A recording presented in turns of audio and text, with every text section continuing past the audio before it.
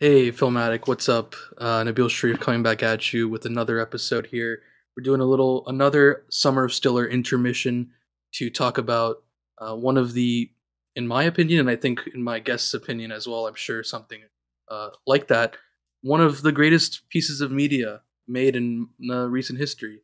And that is, of course, Breaking Bad, the TV show. And we're also going to be talking about, respectively, El Camino, the sequel movie.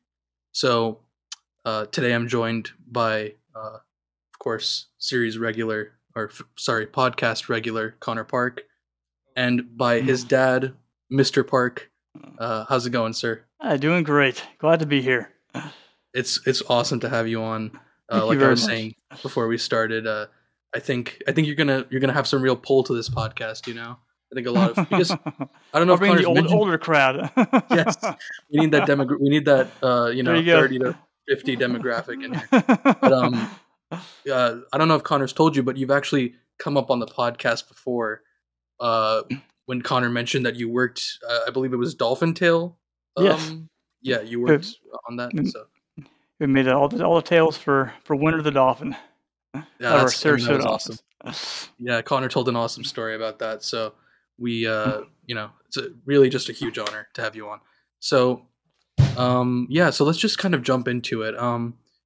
Like I was saying, there's a lot of ground to cover between the 5 seasons of Breaking Bad and the movie. So we're just going to kind of start attacking it chronologically, but no promises we might be jumping around, sort of thing. But so to give some context, of course, Breaking Bad came out in 2008, and it ran until 2013, and then it was 6 years later in 2019 when El Camino, a Breaking Bad movie, came out. And just to kind of lay the ground there.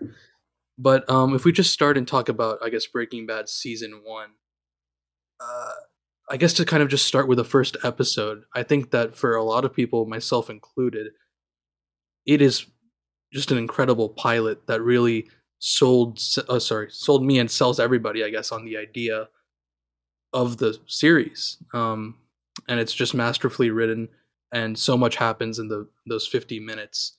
Of course, they have to cover that Walter White has cancer. Of course, it starts on medias res with the sequence where Walter White is facing down with the RV crash, facing down the oncoming sirens, and he records that message to his family. So it does a great job with that intro of really laying down the groundwork, going, okay, what's going on here? Who is this guy? Why is he in trouble? Why is he saying goodbye to his family? And I think it did a really good job of introducing the premise and selling you on it. I don't know if any of you had thoughts on that. Oh yeah, something like definitely that episode, and honestly, specifically the whole first season, like really ties you in with the intros. Because like in the later seasons, they'll give like, like the introduction will have like something to do with something that happens later in the episode, but it won't be like a full thing. But in the first season, it was just showing you like seeds from later in the episode. And you're like, how in the world do they get there from the beginning of the episode? And like, for a pilot, it starts crazy, and then it cuts back to like, oh, he's a high school teacher, and this is his like 50th birthday. It was at the first episode. 50th birthday. Yep. Yeah, just like, oh, happy birthday, and he's there with everybody, and it's like badass brother-in-law Hank being like the cool guy, and kind of introducing all the characters. And yeah, no, just Sets you up to like Hank at first. Like Walt, you mean? Like Walter at first. And then this guy, poor guy, has cancer, is a teacher, just going through all these things, just wants to provide for his family. So initially, the first couple episodes, you feel bad for him. And then things kind of change dramatically. Oh, very much so. That's a good point. They really, really... I think a thing that the series does well as a whole is putting you in the perspective of a person. In this case, arguably, especially by the end of the series, the villain of the story, and sympathizing with you to the point where anybody who's talked to anybody about Breaking Bad or read anything online, especially maybe closer to the air date of the series, a lot of people were still, rooting for Walt deep into season 4 and 5, just because they kind of lost me toward the end of season 1. Even I kind of every time I've rewatched the series, which I think I'm up to 3-ish now, 3 or 4, I like Walt less and less earlier, exactly as you're saying. Like before, I was kind of like, okay, we're entering season 3. He caused the death of a lot of Ugh. people, including the Wayfarer and Jane and all sorts of things. Okay, I'm like, okay, this is kind of iffy. But now I'm like, you go to that first kill when he kills Crazy 8 in mid season 1, like Connor mentioned, and you're just kind of like, I mean, there's even a sequence in that where he does a pros and con list of killing Crazy 8. Which is, I mean, everything just becomes more absurd the more I feel like you revisit it and think about it in terms of sympathizing with him. So, yeah, I mean, that's a great point. Yeah. I mean, Crazy Eight was like technically his second kill, right? Because he killed, I can't remember the guy's name, but like Jesse's original partner when he did like the gas thing. Emilio. Yeah, you're right. You're right. That is technically his first kill when he traps them in the RV with the toxic gases. Oh yeah, but that one is definitely seen as more like self-defense. Like, oh, they were trying to kill. But then, like, by the time he kills Crazy 8, it's like, this is a whole separate thing now. Like, you've just been keeping this guy prisoner, and, like, now you just have to, like, just kill him to cover your own tracks and, like, melt bodies. Like, you're already entering some real rough territory there. There are always so many points in season 1 where he had chances to get out. Of course, they wanted to make a whole show of it, so they couldn't end it somewhere like that. But just there's so many opportunities he had to stop selling drugs. So many reasons he had to stop selling drugs or making drugs, but he had to keep. He was in full bore and kept going and going and going no matter what happened. And just deeper and deeper. Yeah, and it gets into the theme really quick of how much his ego drives like every decision he makes. Like even like in the first episode, you can see it in kind of like you could say a good light, where he's in the clothing store with Skylar and Walt Jr. and like those like other guys are like making fun of Walt Jr. He like goes out, comes in the front door, and like beats the crap out of him, like knocks out his leg. It's like, like when you see it the first time, you're like, oh yeah, he's doing that to protect his son. But like knowing more about the character, like it wasn't really about his son, as it was more of an extension of like himself. Like, oh, this is how they're viewing like my family. It's like this weighs on how they view me and how society views me. So I've got to like stand up for myself. Yeah, it definitely goes from being more defendable to less and less defendable, and of course the series just does an incredible job of taking you along on that power trip with Walter. And like Mr. Park said, he keeps getting chances to come out, whether it be the middle of the season, the end of the season, or just at the end of a random episode, but he doesn't. Especially I think the biggest one would be, again, I'm kind of jumping ahead here, but when I think of that, I think of season 4, after he successfully kills Gus Fring, this huge drug kingpin. You would think that's when you'd you'd throw the towel down. But as we see in season 5, it just gets crazier and crazier with the. I think in season 1, wasn't his friends that basically had one in the corporation? Yep. Right. They say like, basically, we'll give you the money, we'll take care of you, and then nope. His ego again. I can't accept anything. And even when he makes up the lie to his family to explain the money, saying that, oh yeah, Gretchen and Elliot, they're paying for my treatment, when he's initially lying to them. And that episode, I think kind of an underrated episode and moment that I'll get to, when Gretchen shows up to Walter's house and talks to Skylar and is very confused about what's going on. And then at the end of that episode, he goes out with Gretchen to a diner or a restaurant to explain everything, quote unquote. And he she's just like, she's still like offering this Rose Ranch to him, saying we'll still help you even after all this lying and stuff. And he says F you, and I feel like that is like a big moment that is kind of overlooked in terms of his really just nailing down and doubling down on that ego driven part. At that point in time, I stopped watching the show for a while.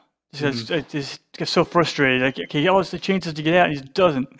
But then, Connor started watching it and got into season 2, and told me how good season 2 was. They got me back into it, and then I was hooked until the very end of.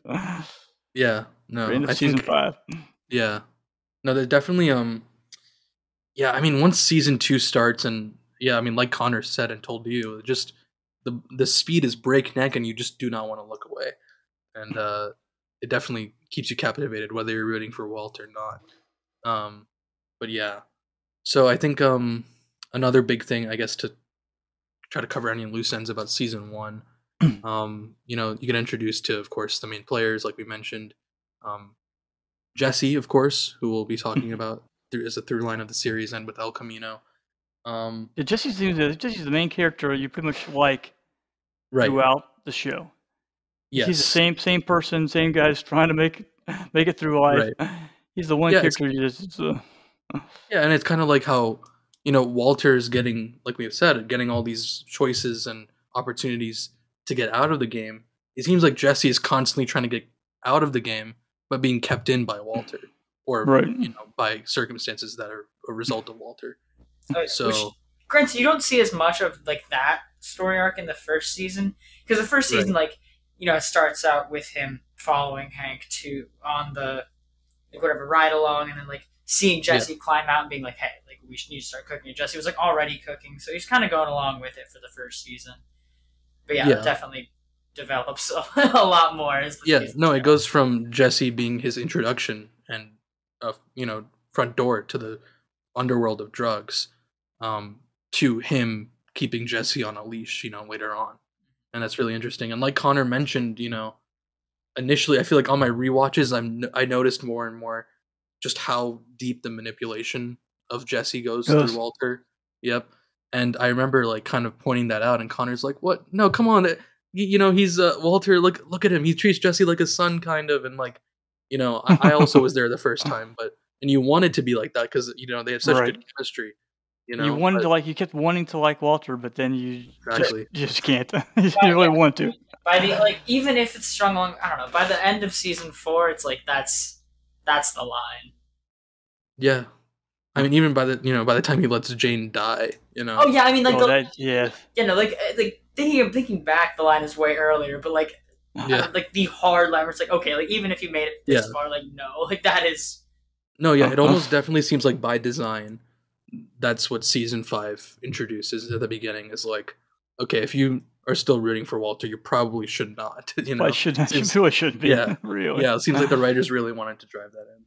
Okay, before we go off season 1, I gotta say my favorite intro of season 1. I'm probably gonna try to do this for every season because I like it. The intros are one of my favorite parts of the episodes. Yeah. But the intro to episode 6, "Crazy Handful of Nothing," was awesome because at this point, the end of season 5, he still has all his hair. He's still just barely getting into it with Jesse, and then the beginning of episode 6 is just him walking out of the building completely bald with a bag of cash and the building exploding behind him. You're like, how the hell do they get there? And then that episode is, I think, I don't know. I think I'd have to say episode 6 is my favorite of season 1. Just with the huge jump it makes. I think that's a really good one. Yeah, I think that was definitely a big turning point. And I'd say probably also my favorite episode. I mean, regardless of rooting for Walter or not, I mean, it's always badass and kind of crazy to watch him throw that fake meth down and cause the explosion. I think that scene is awesome. Yeah. Yeah. No. I don't know. Is there anything else in season 1 we should cover? Tuco is introduced in season 1. Tuco introduced in episode 6 because that is the dealing with Tuco where he throws down the fake meth. That's his first introduction to Tuco. Because Tuco beat up Jesse and sent him to the hospital. And was that also in episode 6? Where he beat up Jesse? Yes, it is. Because that's why Walter goes there, is he sees Jesse in the hospital. And yeah, so. But also in season 1, you get them going to Mexico, right? So, or is that season 2? That's season 2. Okay, sorry, my bad. Yeah, no, yeah, I think season 1 we've kind of covered. Season 2, I mean, it's half the length of all the other seasons. It's just... Right, because it was before they got picked up. So it was kind of, not a test run, but the first, It doesn't have the crazy arc of some of the others. It's just kind of got, introduction of the character. It could, it was written to definitely, have more, but if they needed to, it could have closed itself off and been alright. Yeah, I agree. Right, so he kidnaps them in the last episode of season 1. Is it the last episode of season 1 or the first episode of season 2? Well, I think it's let me double check right here. So episode 7, season 1, episode 7 is a no rough stuff type deal. Is the name of the episode, and it ends. Oh no, sorry. It ends with Tuco killing one of his henchmen, who is his, I believe, his brother-in-law. Actually, they mention kind of a one-off line later, but yeah. And then Walt and Jesse are just kind of like standing there, like, okay, what do we do? What have we gotten ourselves into? Literally, what have we gotten ourselves into? And then season 2, episode 1 opens with them driving away from that drug deal, and it kicks off from there. And then it's the end of that episode where they get kidnapped by Tuco, which is like a crazy ending, of course. You know, when Jesse shows up in the car outside his house. Oh, and you're like, Jesse, what are you doing at my house? And it, like, pans, and Tuco's in the back seat with the gun. Yep, exactly. It's just crazy. We meet. It was beginning of season 2 when we meet Hector Salamanca. Yep, that episode where they go to Mexico and we meet Hector. And of course, I mean, at that point, you don't know what kind of... You would think that Hector would come back in the way he did later on in the series. That was good, the way they brought him back. Yeah, they brought him back a number of times, too. Yeah, they're kind of showing why they didn't like him or what. Yeah, what Gus Fring's kind of... why he's Gus Fring's obsession, sort of. But yeah, so season 2, of course, starts with that. You know, they get kidnapped, they escape, Hank kills Tuco. Walter has his quote-unquote fugue state, of course. Shows then, of course, in a gas station. Yeah. I'm going to have to go ahead and just out the gate say my favorite episode of season 2 probably would have to be Better Call Saul. I mean... You introduced that character. That was oh, yeah. I mean, that was good. And it's not so funny, too. The introduction to that episode, to go back to the previous bit on the first season, best intro of season 2, that episode. Yeah. I think that's one of the... It's just also just a perfectly, like, comedically written scene as well, you know? Like, oh, come on. I know you're a cop. That car's a cop. That car's a cop. Brown van, white van. Come on. And then he's just right. and those two are the exact 2 vans he described pull up. Yeah. Oh my gosh. You get the introduction. Yeah, Saul Goodman. Yeah, go ahead. That shows how good Jesse is. Jesse's going to try to want him to go kill those 2 junkies at the house, and they have a little small boy, the house. He's like, nope, I can't do it. I can't kill some people that are taking care of some boy. Right. He has some kind of morality, unlike Walter. Was that that wasn't that episode? That was the Peekaboo episode. That was 2 before. Yeah, that was Saw. Yeah, episode 6. But that wasn't. Yeah, that is season 2, and that episode is really good. Yeah, that is. That's a good point. I hadn't really thought of it like that, but that really is kind of the show's first real big. Hey, look, this guy, Jesse Pinkman. He's maybe not the best guy. Like, he's still a drug dealer. Exactly. So he has some issues, but. He's in over his head clearly in the world of Walter White's and Gus Frings. So that's a good point. I didn't really think about that, but and I could be wrong about the episode of this, but is it in season 2 that he goes home and his little brother's there and he gets kicked out? Yes. Okay. I thought that was at his house. His parents find out that he's cooking in the basement. No, not even that. Like, he's at the house, and then they find, like, the joint in his flower pot, and they're like, oh, like, this is this, like, you're getting kicked out, and then he was like, whatever, and left. And then you find out that it was, like, his, like, perfect little brother that had like, smoked the joint, and Jesse just, like, took the blame for it. Right. Yeah. Another early example of him just, like, being yeah, and then they don't really... Being a good guy, yeah, and they don't really talk about his brother again, but they do mention him in El Camino. Yeah, I was going to say. He's like, he doesn't know the safe combination. And he's like, oh, wait, it's his birthday. My brother's birthday, yeah. It's my brother's birthday, and he puts in the code. And then, of course, Jesse's parents do make a few appearances again in the series when he buys the house back. I think there's another one where he just kind of sees his dad. But, yeah, they're also, I think, well cast, and they play the role well. Season 2, we also get the introduction to Gus Fring, of course, in episode 11, when Saul lets Walter know that he knows a guy who knows a guy who knows a guy who could help him move this amount of product. And of course, it's an integral in this. We don't really get a lot of Gus Fring material in this the back half of this season, but it's integral because it is the big drug deal that Walter, quote unquote, needs and has to get done. That leads to Walter's clash with Jane, which leads to Walter letting Jane die at the end. Was that in season 2 even? Yeah. Yes, it was. Yeah. Season 2. There's a lot that goes on in season 2. It's my second favorite season. Like, especially looking back over the episode list now, season 2 is definitely my second favorite, right behind season 5. Because the Tuco killing with Hank, which like starts Hank's mental breakdown, goes for a long time. The fugue state. Then it's not episode. Okay, no, it's not season 2 where they have to crush the. Crush the RV. That happens later. But no, I believe that's 3. I think it is 3. I think it's in 3 too. But yeah, the Peekaboo episode where he goes and he has to, he doesn't kill the kid, or he just watching out for the kid. Introduction of Saul Goodman. That whole episode, the introduction that might be my favorite intro of the entire season, of the entire show. I'll have to think about it more. Yeah, possibly. It's kind of perfect. Yeah, the 4 Days Out episode I think is underrated, where they're just stuck in the RV and it dies out in the middle of nowhere. Mm-hmm. They're just trying. They almost die out there. Mm-hmm. Yeah. The whole introduction of Jane's character and Jane's story arc, from being just the good landlord, in charge of stuff, very put together, and getting in with Jesse, and then who was it that?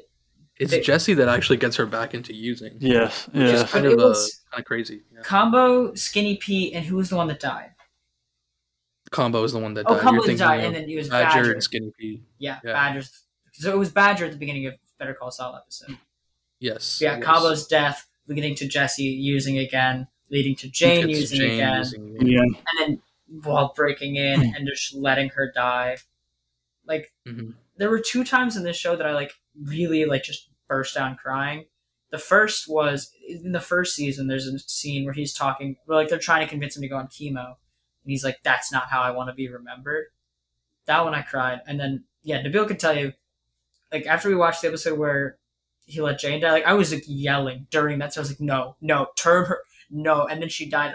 We had to stop. We were watching 2 episodes. We had to stop for 15 minutes because I was just sobbing. That hurt. Well, I think Walt knew he could bring Jesse back into the fold, I guess, without Jane taking him away.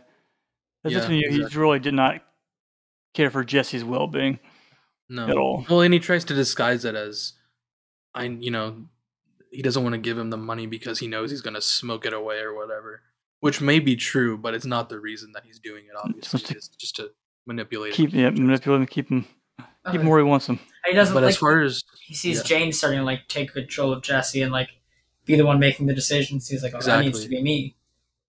Yeah, I guess. Yeah. Wow. But as far as Jane's death, Connor got pretty emotional, and I think that is one of the most emotional sequences in the show.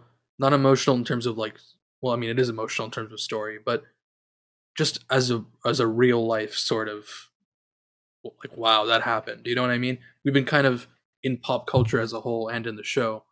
I think, we all see people get shot, every other episode, and we're sort of desensitized to it relatively. But, to see something like a drug overdose shown like that, I think is up close and personal. Somebody that you care about now. Yeah, exactly. So I totally understand, Connor. That was a pretty intense scene. Mm-hmm. And one of the best sequences in the season is when Walt is says "Oh yeah, I'm going out to buy diapers," and never lies to Skylar about it. And goes to the bar, and him and Jane's dad just have a 30-minute conversation about family and having kids, and never know each other, and the impact that Walt had. And then and I think all of that guy's problems with his daughter, currently, her going back to using her, being with him, and then eventually her dying was all Walt's fault directly. Yeah. And it's one of those things that's obviously it's super unlikely that they would ever meet, but it's twofold. I think one, works in the universe, just because so many like this universe I feel like is all about crazy luck or crazy things happening as a product of the universe of things clashing that wouldn't normally clash and just seeing how they play out.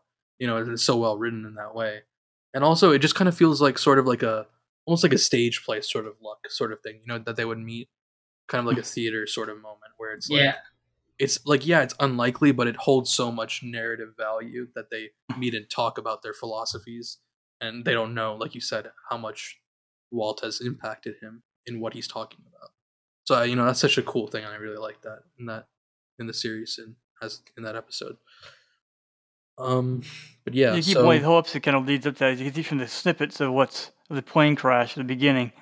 You're like, what? Right? Yeah, I didn't know. There's another season. Everyone can't be dead. Just like, what is going on? Yeah, I almost completely forgot about that. The whole like the black and white sequences at the beginning of like half the episode. Pool, the teddy bear in the pool, and the bodies on their front driveway. You're like, what is going on? And Connor said the same thing when we started watching it. He's like, I know they're not going to die because there's 3 more seasons, but right. I was like, Connor, there's no way you'll ever guess what happens. No, you could not guess. No one could ever guess. Yeah. And he was saying that like up to like the night we watched the last episode, like we were watching them. She was like, "Yeah, you're still not gonna guess," and I was like, "You're right, I won't." And then I just came in from the air. But then it starts. You get to the end of the episode, and you see him like in the break room at work, and you're like, "Oh, okay." And then he walks into the room, and you see everyone with their headphones, and you're like, "Wait." Oh, you need they're air traffic controllers, and you see him start sweating, and he says, "Jane," and you're like, "Oh no, I know exactly what's gonna happen." It's not going to go well. Yeah. Oh. And the scene is so well done, the way that he keeps talking and the ambience keeps ringing in his ears, and they go very close in on his face, sort of thing. It's just a really well done scene too. And really, you feel that anxiety. If season 5 had been slightly weaker, season 2 would have stayed as my number 1 season, because I could definitely make an argument for season 2 being second best season. And I can't argue for it being over 5 though. Season 4 was really good. Season 4 is my number 3. Season 4 was like perfect, I think, for kind of introducing like you feel the anxiety that Walter is feeling every episode, knowing that someone could come and shoot him in the back of the head at any second. Obviously, that won't happen, but you feel like the pressure of the invisibility of Gus Fring and his forces closing in on Walter. And that's my favorite part of season 4, I'd say. But yeah, season 3, I think it follows next. There's those 2 guys that can release their whole story from going from Mexico, getting across the border. Their whole goal is just to kill Walter. Yeah. Yeah, I think that's a good lead in. Referred to as the twins. Yeah, they call them the twins, I think. Yep. The show is, but seeing that every episode them get closer and closer to Walter is crazy. And of course, as we saw, he's in the shower and they're just sitting on the bed. This moment that's been built up, for 7 episodes or whatever. How is he gonna get away from this? And again, another example of the universe and forces that are totally outside of Walter's control, just sparing him and saving him. When they get called off and put onto Hank instead. Poor Hank. Yeah, poor Hank. And so. Yeah, season 3, a lot happens again. Season 3 is really strong, and it's got a lot of good intros too. Like the first episode's got everyone in the city just like crawling on their hands and knees. Like, what the hell? And they just leave all of their expensive suits at like some random person's house, put on just like their random clothes, just leave. Oh, poor Skylar through all this. Yes, this is really Skylar just really starts getting shafted, I think, in this season, and I guess people don't like Skylar. Yeah, I guess we should talk about that. Oh wait, okay. Talk about this last night about people hate Skylar, but I mean, I feel more sorry for Skylar than hating her. I mean, it's Connor, go ahead. I just had just one quick side thing, because I think it was just in season 2 and I forgot about it because I didn't remember which episode it was, but. The introduction is like one off, like not another one like it, but where it's the mariachi band singing the like original song about Heisenberg. I think it's Negro y Azul is the pardon my episode 8 then. Yeah, that episode before, it's episode 7, I think the one before kind of called song. Mm-hmm. Yeah, That intro is one of the best. Honorable mention, best one for season 2.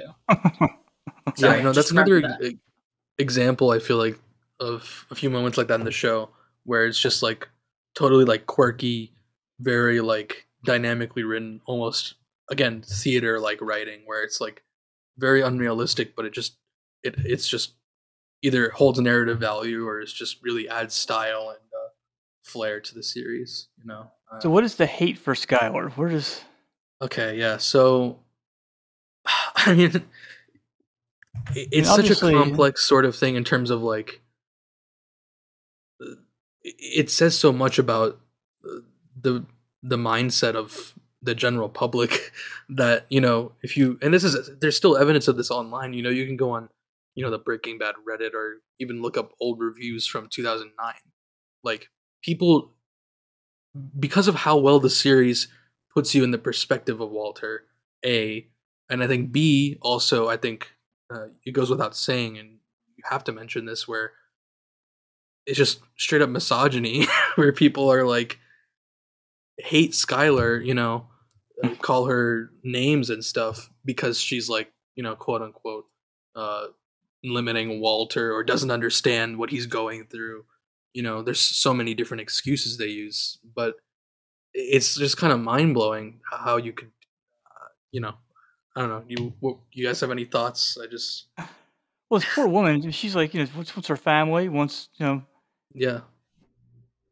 And like, what's her family? Even times, if Walter was a good guy and didn't lie to her, she would love him too. She wouldn't never been put in a position where she was reaching out to another person for support. And I think the episode in which this comes to a head, and like I've heard very opposing views on this episode. Like I've heard people say, after this episode, they thought like she was fully justified and like she is in the wrong, like she is in the right, and like she should be treated better. I've heard other people call it like, oh, like she's a bitch, like Skylar's the worst, like I completely hate her. And which I also think is the best titled episode of season 3, IFT episode 3.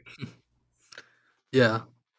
And yeah, no, I just exactly what Mr. Park said, where it's like I think anyone who's in the position of your husband is constantly lying to you, your husband, I mean, she doesn't know this yet, but is a drug dealer, I mean, I don't think it's out of line for her to, like you said, seek support from someone else. Yeah, and I mean, like, Walter has literally murdered people. You know what I mean? Like, yeah, like, and she's been trying to salvage the relationship. Like, it's not like she's just like, oh, whatever, like, this isn't going great. But, like, she's been trying and trying and trying, and is getting lied to over and over and over again. Like, she's just, like, she doesn't know what else to do at this point. It's like, she feels like she's done with the relationship. It pretty much is done. Like, if you lie to someone that much, like, you can't expect that relationship to be fine. Yeah. No, that's a good point. Did she find out about Walt dealing drugs before she has the affair? No. She doesn't find out about specifically what it is until season 4. I think. Yeah, season 4. Beginning of season 4. Okay. Which we'll get to. I just want to mention before we finish season 3, I think we have to talk about The Fly. The Fly was one of the most divisive episodes in Breaking Bad history. I think the main reason why, if we're looking at it objectively, is because, back when this was airing and it's airing week to week, I think some people just found it frustrating how much slower paced it was, having gone breakneck nonstop since season 2 to come to this episode where it's basically a stage play again. I found myself fast forwarding a little bit through that one. Mm-hmm. Yeah, no, I mean, it's just a little slower than normal. Exactly. It's not what people were used to, which I understand. But I think personally, especially having rewatched it many times now, I think it's becoming one of my favorite episodes of the series, just because of how much value it holds in analyzing and showing where Jesse and Walter's characters are at this point in the series. And of course, you have so many brilliant little monologues, but the best and biggest one being Walter's perfect moment monologue, where he describes, when he's kind of drugged out a little bit and talks about the perfect moment to die in his eyes, which is, holds so much emotion in it. So, I think and of course, also there's so much good comedy in this episode too, which is great. it's With got Walter, like a very like Three Stooges type of energy. yes, that's in the my favorite comedy, type which of I think comedy. is so funny. Yeah, Where, like, no, the I love. comedy when they're like, flying around. falls off the railing, smashes his head, does like a backspin, lands on his back on the ground. Yeah. He's like, oh.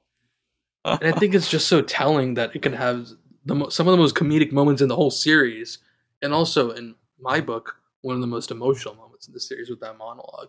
So I think that's why I like it so much, and also it's just brilliantly directed by Ryan Johnson, who directed what is known as the most by many as the greatest episode of the series, Ozymandias, in season 5, and for those who don't know, also directed Star Wars: The Last Jedi, which is also another very divisive film, but I like it a lot. Yeah, so I mean, yeah, I like The Fly. I think it's one of my favorites. The Fly's really good. To go back a bit, I think, and like this is something that leads into the greater arc leading to season 5 of like protagonist versus antagonist, Hank versus Walt, which in episode 6, Sunset, where at this point Hank's been like kind of like following, like searching down Jesse. At this point, I don't think he hadn't beat up Jesse yet. At this point, right? No, it's the episode after, because this is. So at the end of this episode is when he gets called off to like Marie's in the hospital. Yes. And then he gets so enraged that in the next episode, the first thing he does is go. Yeah. So this is like one of the first big interactions between Heisenberg and Hank. Because Walt didn't think about it much, or sorry, Hank didn't think about it much at this point, but like got the call like, oh, Marie's in the hospital. But like looking back, he was like, that was Walt. Walt had my number. But like, in the moment, it's like, oh, like Jesse, whatever, yada, yada, yada.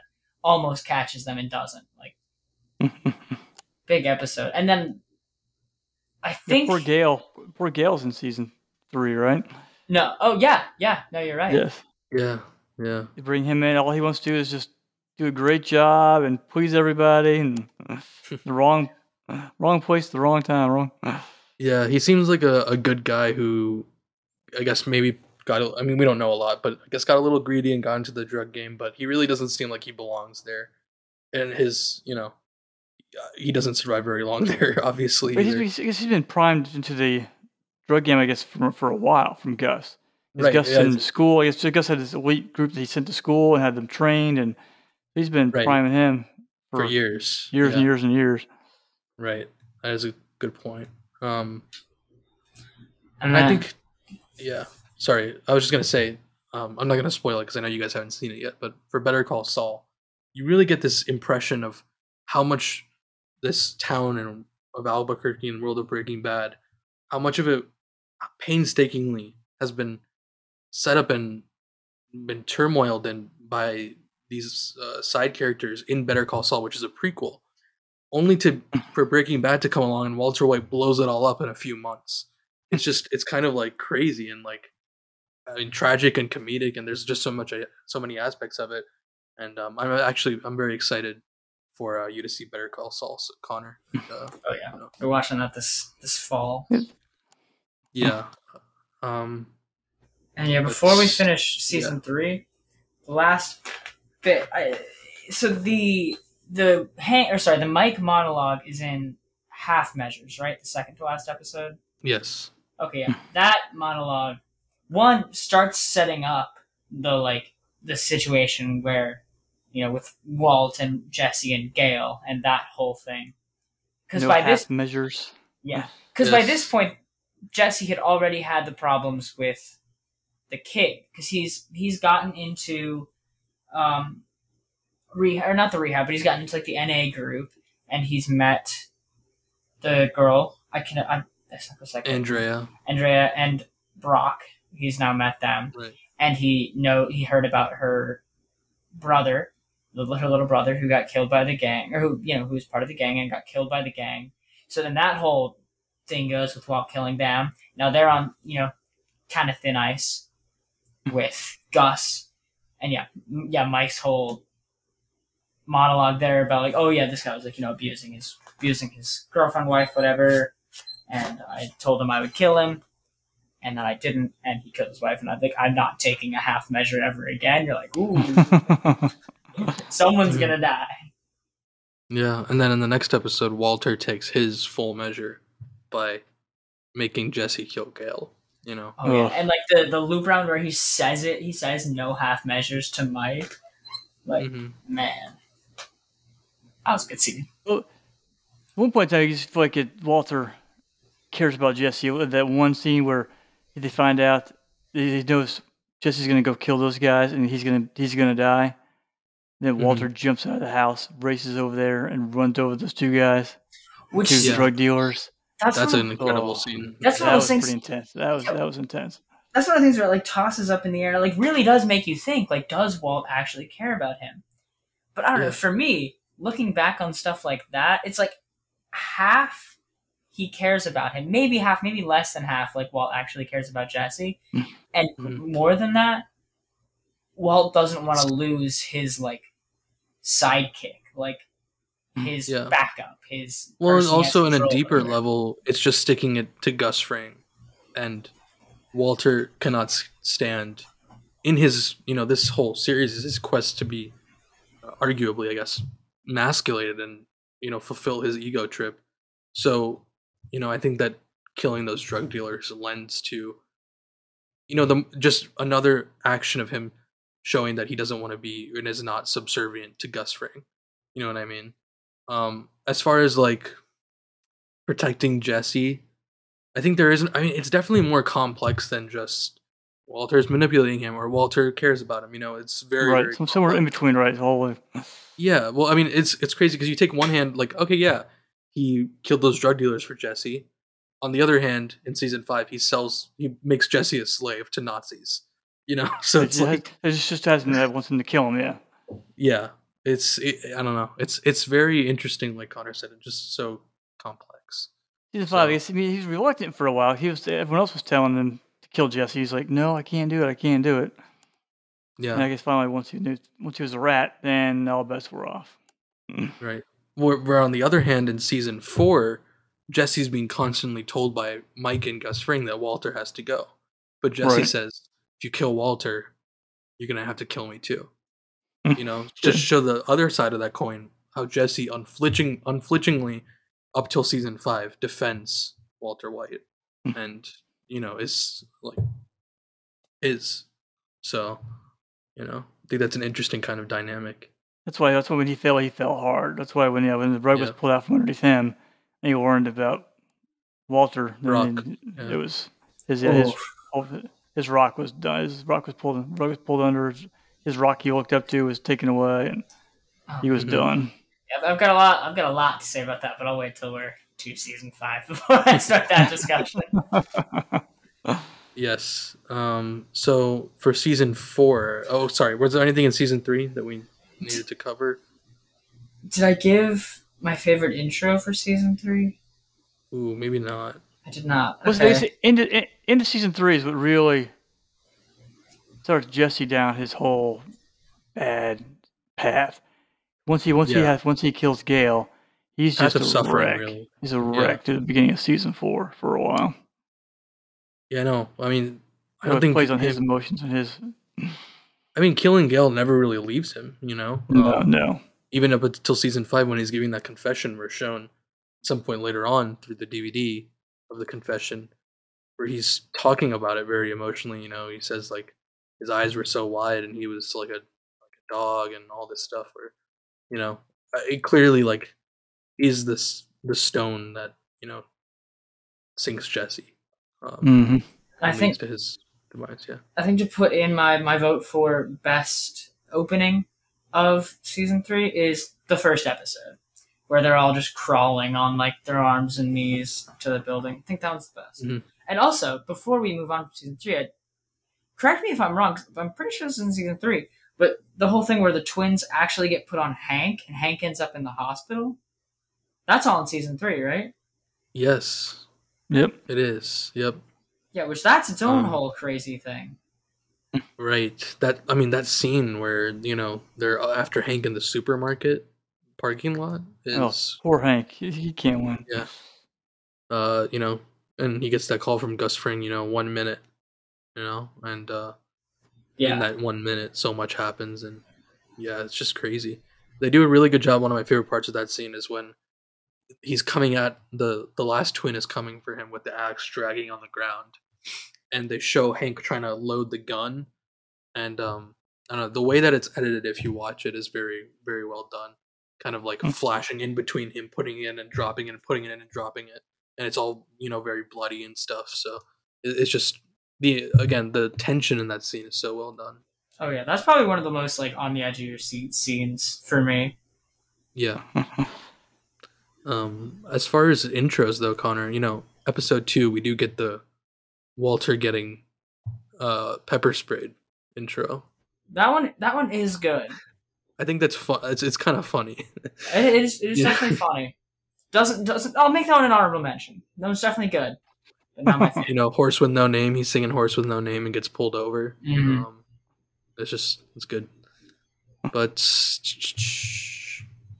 yeah, I think that's pretty much it as far as.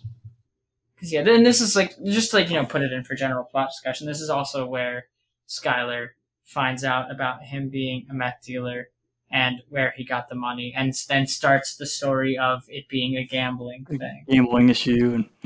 But they don't bring it to the family. They don't bring it to the family in season 3. No, but they do pay for Hank's bills with the drug money. And they told Marie that it was gambling. Yeah. Yeah. Nobody else. Yeah. I think that's. Yeah, that's the main stuff for now. If we think of anything, we'll come back to it. Yeah. Of course, season 4, episode 1, Box Cutter. I mean, come on, that's got to be the best intro, right? Is that the intro? Is it the intro? Or is it not the intro? I don't think it's the intro. I think that's just in the episode. Oh no, sorry. The teaser the intro is the flashback of Gail. Yeah, Gail talking to Gustavo into hiring Walter. And of course, you see him opening a box with the box cutter and putting it in the drawer, which after the teaser we'll see Gus use. Not on a box. Yeah, but on. So yeah, Gail ends up basically killing himself. So yeah, I think that's the. I like how right out the gate of season 4 with that episode with that, not the intro but after the intro, seeing Gus use the box cutter, instantly is like, okay, Gus is not to be messed with. He's not this very temper controlled. He's temper controlled, but he's not just the chicken store owner who is a drug dealer. He is a drug kingpin. Who will kill, Oh yeah. So, and the crazy thing about that scene too is like trying to think about why exactly did he kill that guy with the box cutter? Because that was like one of his like main assistant guys went around and helped Mike with a lot of stuff. And he could have taken over the lab. That guy could have he knew how to cook. Yeah, he could have taken over. But yeah, I think there's a lot of reasons possibly. I knew that he was somebody could finger him being at the scene of the crime. So that's why Gus had to kill him. Because that eventually does come back around. That they had that guy ID and were looking for him, but you're like, oh, fine. Right. I think because we don't know what the quality of Victor's cook would have been, which I think would have been objectively the most important to Gus. Whereas Gus knows for a fact that Walter cooks the best meth ever cooked in his, line of work. I think for Gus it was like, okay, risk assessment. He can kill Victor, send a message by doing that, send a message to Jesse and Walter not to mess with him and to instill fear into them, and still have the best meth. You know what I mean? Versus I think it would have been very weird and not very beneficial for Gus as the kingpin to come in and wait for Victor's cook and see how it is and then decide who to kill. You know what I mean? I think that this obviously has more dramatic potential, but also I think makes sense. I think. Yeah, that was a good episode. I might head out at this point in time. Okay. All right. Well, thank you very much for having me. Thank you for joining us. Appreciate I hope we can have you again sometime. Yeah, that would be great. And, is there any Call final? Saul, we watch Yes, that one. we do. That one's incredible.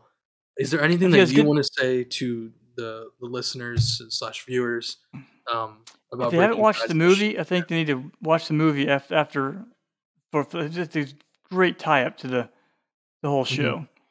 Yeah, All these right. kind of leaves Jesse hanging at the end. This kind of helps to tie things up. Yeah, it's a great conclusion to the show. I really enjoyed the movie after the series. Awesome. Well, it was great to All have right, you. guys. Thank you very much. Thank you. for Have a great joining. night. And Thanks. and we're back. We're back, and we hope to have Mr. Park on many more episodes as you'd like. And if you liked it, give him a compliment down in the comments, guys. So we're gonna continue on, Connor and I, and let's just keep talking. So we were talking about season 4 of Breaking Bad, and arguably, so you can say about any of these seasons, like arguably, it's one of the, like. Oh yeah, you could definitely make an argument for every season being the best. I mean, I feel like one will just get Season beat out 1 by to me everything. personally doesn't feel like. For me, I group season 1 and 2 in my mind because it's like season 1 is so short. It's basically like a pilot for the series, so Yeah, and like it definitely has some very strong episodes and like solid scenes. It's like nothing to sleep over, nothing to sneeze at. Yeah, definitely. But I mean, as like comparing like season 1 to like season 5 or 2 or 4, like it's just I don't know, not quite it. And like I said earlier, season 4, that anxiety. Every single episode, you're getting more and more of Walter getting paranoid, getting scared for his life. Oh yeah.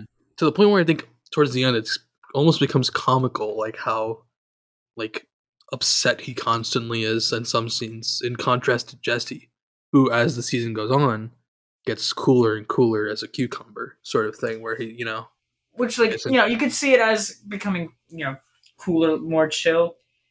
And like up until the point where Mike starts taking him out, like it really just seems like he's like dissociating and like going so deep. I'm counting that, depression. but yeah, that's a good point. Yeah, and yeah, that was definitely possibly his one of his lower points, but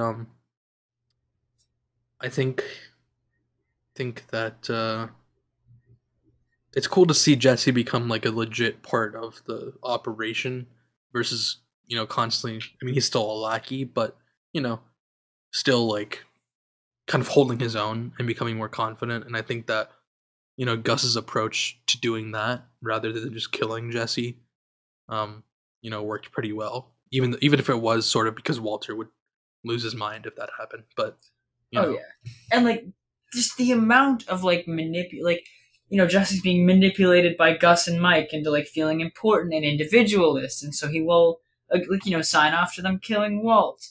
But then he's also being manipulated by Walt, saying, "Oh, they're manipulating you into coming against me, so that means you've got to just come completely for me." And it's like Jesse just cannot catch a break. Through this whole thing, like I don't know, it just really makes sense. Like, he just has all the party, like just the nonstop party at his house, just throwing money at people because he has so much and he's just dealing with so much. And no one around him that he's dealing with really sees him as a person. So he's just like, he just is so lost and gone. Yeah. And I think it's, also the sequence where he like goes to Mexico with Gus and Mike, and schools those Mexican meth cookers, and like just holding his own, it's cool to see that. And those are also just good episodes, Salute, where Gus kills everybody with the poisonous alcohol. That's a good episode. And of course we have Crawl Space, which is just a high octane, also crazy episode. Oh yeah, Walter's life gets done directly by Gus. Yeah, I think like once the scenes kind of just going chugging along, making plot points, but then the moment that Gus takes those pills by the pool, from that moment on, the season just goes into overdrive. Like everything goes insane. They kill those people. Jesse has to bring them out to the hospital because they're both dying. Then they get back and they like threaten Walt's life and his whole family. And then he goes into the crawl space to try and find us. And plus this whole like, the whole Ted not paying off the IRS backstory going on. It's like not even the main thing, but it's like still a real like big point of stress because you're like, man, like if Ted doesn't pay this off, like, this could be a really big issue. Mm-hmm. Yeah, it's like everything is going to shit for everybody. Oh yeah, and like that leading to them not having the money to like relocate entirely, and he like plays in the crawl space. This might be a hot take. It might even be a hot take for me. Like might disagree with myself. Mm-hmm. But hot take, number one scene, end of episode 11. Walter under the house, not enough money, just Joker uncontrollably laughing. Yeah, just Joker laughing. And Skylar just standing above him in the laundry room, just bawling, like so scared and confused, like what is happening? Yeah. And then, end times after that, where he's, running around like a madman, trying to figure out how to kill Gus Fring. Also, manipulates Jesse into, by poisoning Brock, and into working with him to take down Gus. And but you don't realize that he you don't know that Brock until the very end of the season, right? That's right. the last. Well, Walter manipulates the audience by his explanation, and you're kind of like, oh, okay, like there's no reason you would think that he would poison Brock at that point. You know what I mean? Yeah. So you're kind of along with Jesse on that one. Because you don't think about it being Walt at all until Jesse pulls up to Walt and holds him at gunpoint, lying on the ground. Yeah. Yeah. Then of course there's right after that. Well, also in that scene, something I kind of had forgotten about was the scene where Walter puts the bomb on Gus's car. That was something I was going to bring up. And Gus walks away, and you're like, wow, this really is the end. He's just screwed. So yeah, you're like, and then you're like, man, like how in the world could Gus have known about the bomb? But then like once you find out that it was Walt, thinking back, and like like Gus was like, Jess, you have to come into work. Like you have to come with us right now. Like just come cook. And he was like, no, like I know what you did to Brock. Like I know you poisoned Brock. Like I know you tried to do this for me. And like looking back, like, oh, in that moment, Gus knew that Walt had poisoned Brock to try to manipulate Jesse. Yeah. So that's why he backed off immediately. He was like, okay, stay as long as you need. And it can't be understated how smart Gus is, and that's something that's shown throughout the series and shown by effect. Again, and no spoilers, by effect in Better Call Saul. So, it's just crazy that Walter did it to take him down in the end. And, Face Off. Now, like I told you when you watched it, now you know why it's called Face Off, right? Yeah. I want to hear your thoughts on that because, I feel like I could, I've seen it like 4 times and I could talk about the episode as a whole or like the title or well, your first reaction to the episode, first of all, I would say. Okay. So, I gotta say, I always love a scene where they bring Hector Salamanca back in. Something we didn't mention earlier, because I didn't remember what episode it was on, but my personal favorite Hector Salamanca scene, I think it's in the middle of season 2, where Hank brings Hector in to be interrogated by the DEA, and you're like, oh no. Like, he knows it's over. Walter, yeah. He knows Walter, he knows Jesse, he's gonna rat, and like he's got the bell. And like, oh no, and he just shoots. Yeah, no, I did not see that coming at all. I was like, it's over. Yeah. I was so stressed. And that's how you know he's like an old school gangster. No matter what, no matter how much you hate the other guy, you're not a rat. You do not rat. Yeah. Which leads to the Face Off episode because that's how they get Gus to come in. Is they fake that Hector's going to the DEA, that he's going to talk to the DEA, and then Gus says, "What kind of man talks to the DEA?" That's what he says to him. Yeah, like it makes him angry. It gets him like in his head. He's like, "Why? Like, why would you do this? I didn't like. This is not something I expected from you." Like, and because of Gus's hatred, personal hatred, because Hector killed his partner, all those years ago. because of his personal hatred, he's not thinking. You know, I feel like Gus on a normal level would be, he's smart enough where he'd be like, well, he hasn't talked to the DEA for 30 years. He's not going to now. But because he's so blinded by his hatred for Hector, his only thought is to punish him. You know what I mean? Yeah. And She's like, it's blinded by that. And man, that last shot, like, you know, the explosion goes off and you're like, oh my gosh, like that was crazy. He got him. And then Gus walks out of the room and straightens his like, tie. Yeah. You're like, what? No. How? There's no way he survived that. Like, I remember saying, like, what? That's BS. Like, there's no way he made it out. That's so lame. What? How did he? And then the shot turns, and the whole half of his face is just gone. You're like, that explains everything. That makes more sense. Yeah. But man, that shot was crazy. Well, even I mean, there's a whole behind the scenes thing I'd highly recommend. It's on YouTube, I think, specifically about the end of season 4. There's one about the whole series. There's one about everything. There's a lot of documentaries, but there's the one where they do that one. They show and talk about how much effort went into making that explosion. It's fully practical. When you see the debris, when you see the things flying, that's all practical. You know, the practical effects on Gus's face, you know, it's not CGI. I mean, it's enhanced by CGI a little bit, but it's mostly real, like, makeup and prosthetics, you know? So I think that's one thing about this show is the level of care and detail to everything, you know? From the story, from the little bits in the story and things that are linking to each other, from the filmmaking, you know, the directing by Rian Johnson, by Vince Gilligan, by all these incredible directors, the writing, of course, like I said, and then finally, you know, the effects, the practical of it.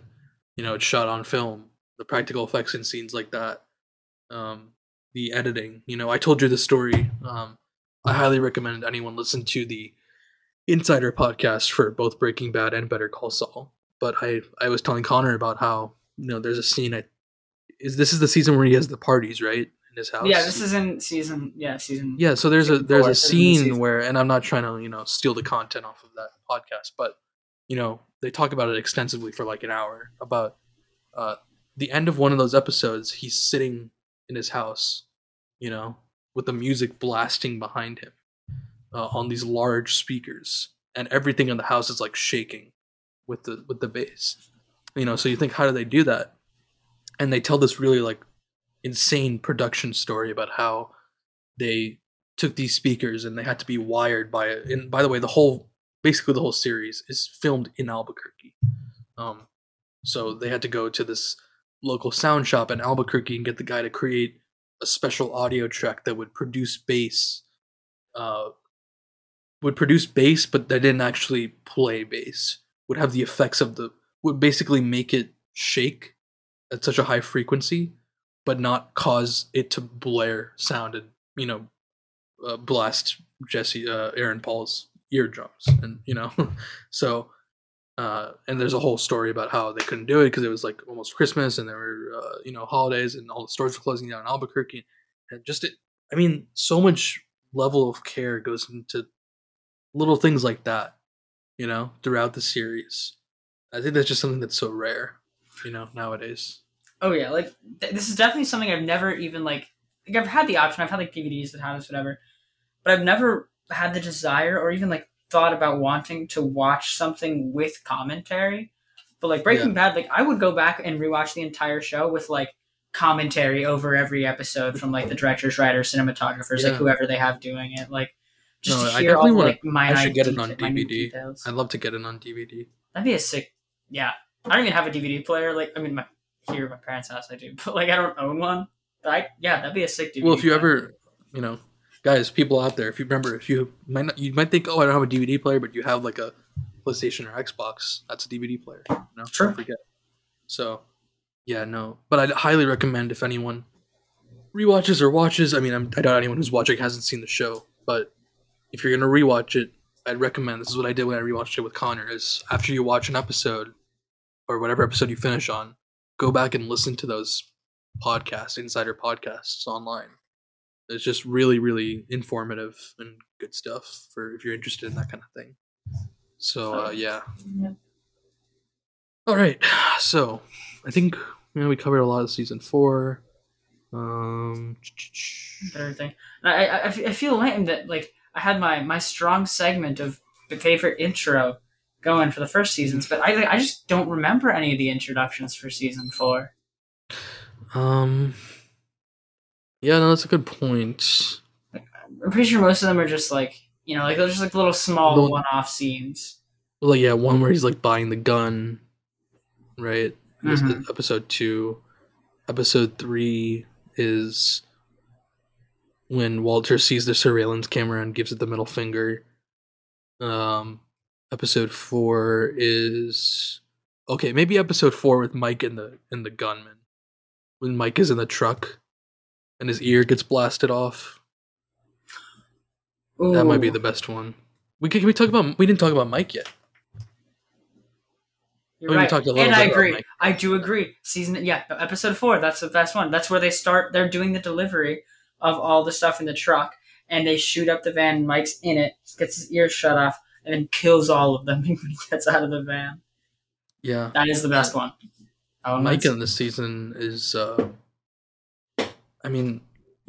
he's a killer, obviously, but he is a killer that I think he is like what I think people want Walter to be, which is like you want to love Walter, you want to side with morals type thing. Yeah, with Mike, obviously, sure, like he murders people and that's bad, and that probably makes him a bad person if we're being honest, but he's still like you sympathize with him because it seems like he actually cares about providing for his granddaughter. Versus Walter's like fake, like it's for my family. I did it for the family, where he's like, okay, it's bullshit. Whereas with Mike, I think you buy it a little bit more. Oh yeah, and to go back a bit too to like Mike's first scene, I think it's at the end of season 2, where after Jane dies, and Saul sends him in. He's like cleans up. He's like, dude, like okay, I got everything in this bag. Like, tell me what was the line that he had Jesse repeat.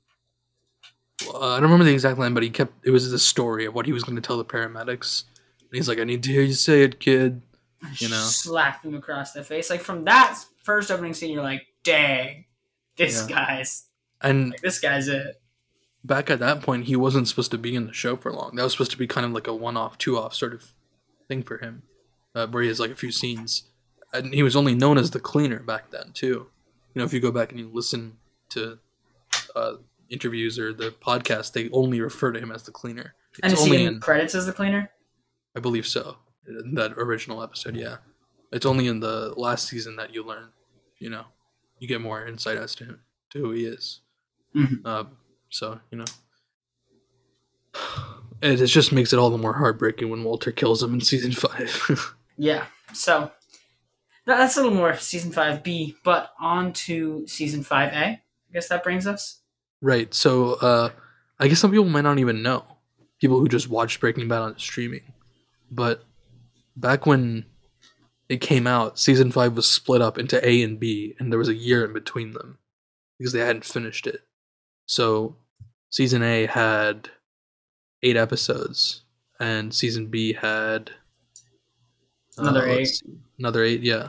Mm-hmm. So yes, episode 8 of Part A aired September 2nd, 2012, and the first episode of 5B didn't come till almost 11 months later, August 11th, 2013. Yeah. Because when season 8, 5A came out, they didn't even have 5B finished in writing. Which is pretty interesting. Man, we'll get to 5B in a minute, because that season 5B is crazy. But yeah, let's start with season 5A. 5A's got some really sick sections in it. Like I said earlier, when your dad was still here, like season 5, if you don't like, if Walter doesn't quit after he kills Gus Fring, they do a pretty good job of like being like, at that point you have to know he's doing it for the ego and the pride. Oh yeah, no, please. Like, he starts off. Mike comes back from Mexico in that first episode. I believe is that the teaser? No, the teaser is the flash forward to him at the Denny's. Yes, which I think I might have to say that is the best intro of season 5. Because that one really gets you going. It's like, where is this going? Is this like a flashlight after it's over? Is this like something we're going to come back to? Like, it just really gets you going. And like, because is it in episode 1 where you find out it's his 51st birthday? Or is it in episode 2? I think it's 2. Okay, but yeah, very quickly after you find out, like, oh, it's his 51st. Which means that's a year after. Yeah, it has him doing the bacon on his 52 in some diner in New Hampshire. Or no, some diner, I can't remember where the diner is, but he has an ID with a different name saying he's from New Hampshire. I believe that they say later on that the Denny's is, Albuquerque, because Marie calls Skylar and is like, they found his car at a Denny's. You know what I mean? I think it's in town. Okay. But yeah. And he also he has the machine guns in his trunk. He buys them. All right. You see that and you're like, where in the world is this leading? This is crazy.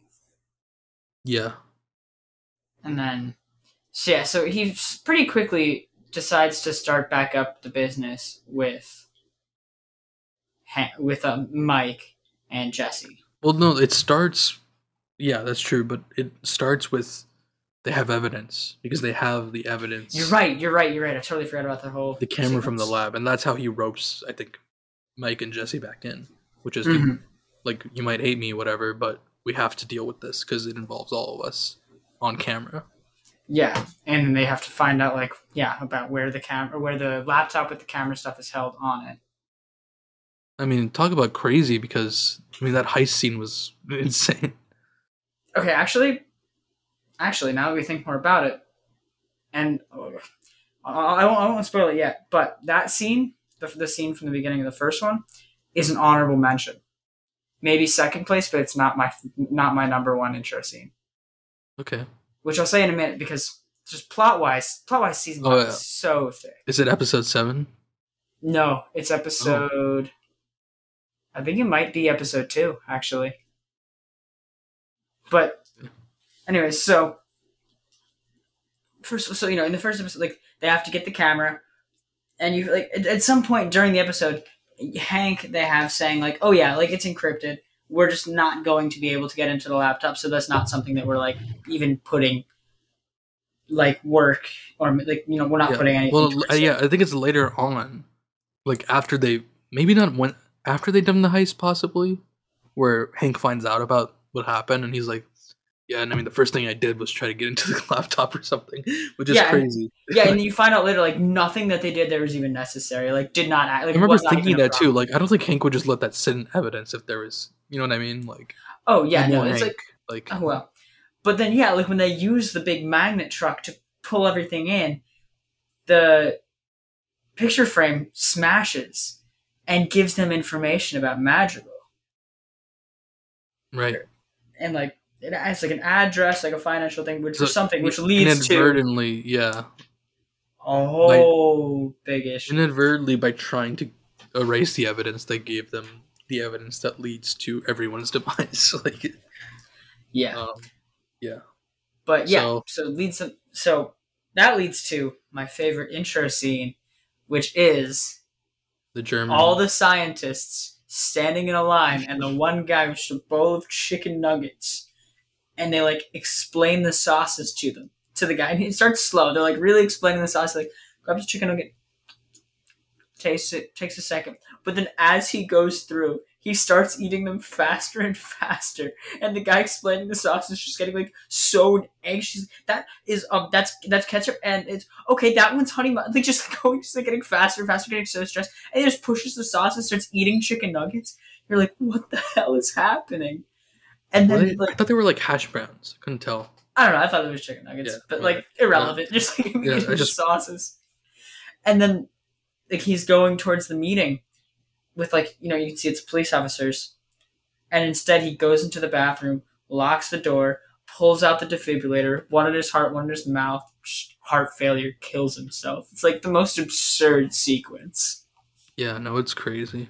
That feels out of a, I don't know, Tarantino sort of, you know what I mean? Very highbrow sort of. Oh yeah. No, I remember watching that. I'm like, cat. My sister's in the room, and I was like, "What the hell is happening? What are we watching?" It's just like eating chicken nuggets like faster and faster. So weird. But no, that is my number one for season 5. Yeah, no, I might agree with that. Dude, I want to say though, also in this episode we get that beginning scene where Jesse calls Walt and tells him that the ricin thing is missing, still missing, and he's afraid that someone might find it because he realized that. Yeah. Anyway, so Yeah. Walter goes and like helps him quote unquote find it, and then after all that, like plants it. Plants a fake one too. Yeah, fake one obviously because he still has the ricin in his house. Just in the Roomba. And then you get the scene with Jesse breaking down, like, I almost killed you. And you're like, bitch, you should have. Yeah. It's heartbreaking. We also get introduced to Lydia. Mm-hmm. Who is like... I mean, she's a great character because she's like... She's both like neurotic and anxious and like, she's like, oh, I don't want to do any of this. But also is like, maybe you should just kill him. Like, she's like, floats the idea of like, murdering people as well, like she's in the game but she's like out of it, and it's like it's such a funny like dynamic. She's a very interesting character. And then she leads to the scene of like that guy trying to assassinate Mike, and Mike putting like the teddy bear on the door and coming in behind him, like just a classic like Mike being good scene. Yeah. And then Mike sneaks into Lydia's house, right, and like is going to kill her. But doesn't because she can still get methylamine, which they need because he's back in the game because all of his money got seized by the feds because of the evidence they found at Madrigal. So he needs to work with Walter for the money for his granddaughter. And then season 8's got a lot of really, really good episodes. Season 5 has a lot of really good episodes. But I think one of the best, and one that's worth talking about because it's the earliest too, is the train heist episode. Yes. Yeah, that's a great one. I think it's Todd's big introduction. Todd. Yeah. Todd is... Yeah. And plus, I mean, the train heist itself is just awesome. I think it's a really cool scene. I'm a big heist fan. I love heist movies. Heist scenes. Thought that was a good one. I also like that. I know one of my favorite episodes. Not only does it have the heist scene, but also has that beginning part where they like interrogate Lydia. True. It's like a funny ass scene. That's a really, really good episode.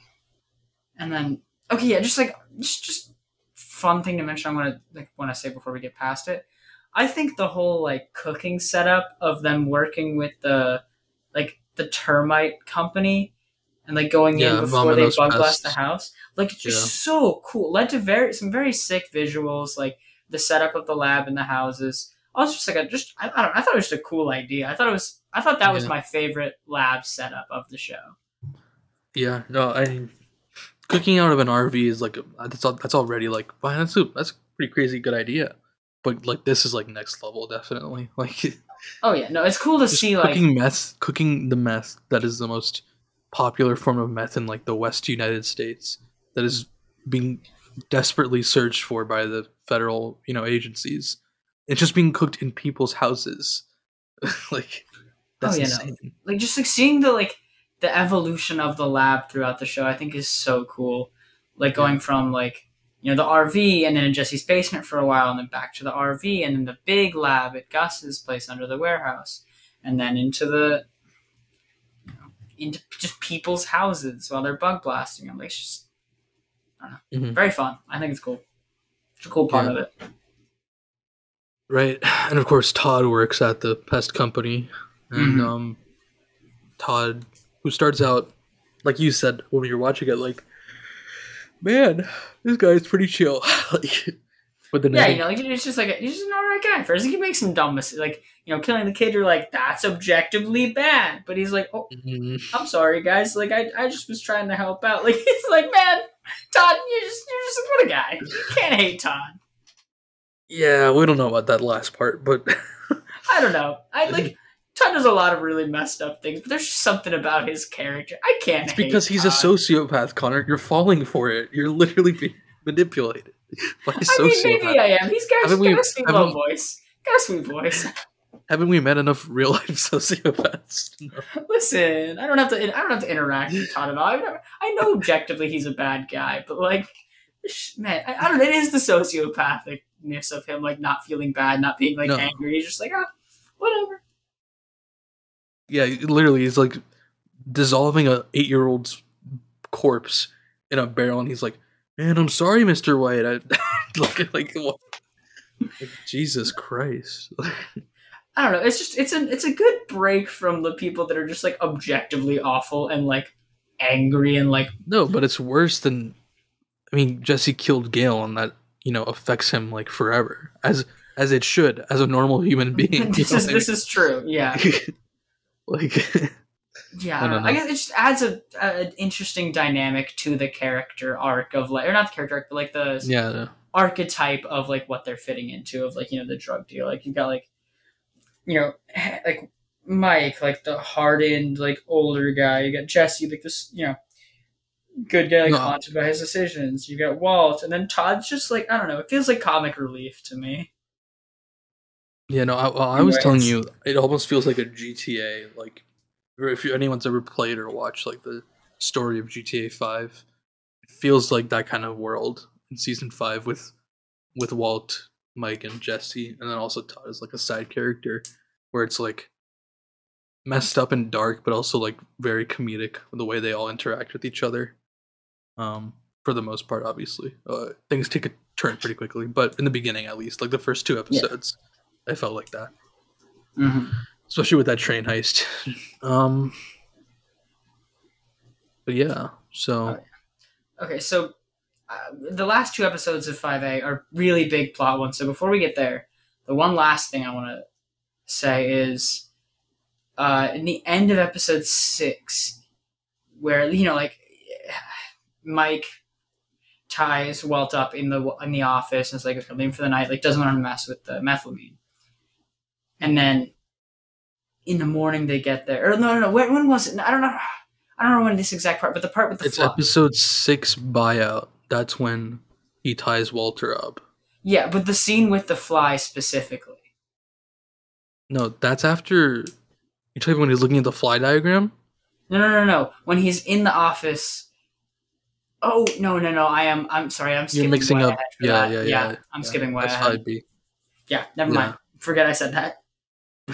No, so it's episode 7 where they renegotiate with the same people, but now Walter's there, leading to possibly the most famous scene in the Breaking Bad series. Just going off of like, if you ever go on YouTube and type in like badass like movie scenes, there'll be like these compilations that also just include like TV scenes. You will very quickly find this scene in it, which is the intro for episode 7, which is Say My Name, where he's talking to the guy and say my name, Heisenberg, you're goddamn right. Possibly the most iconic quote in the series. You can really like, he is the new Gus Fring, and like you can see it in that scene. Yeah. Like he has fully come into his own in that. Mm-hmm.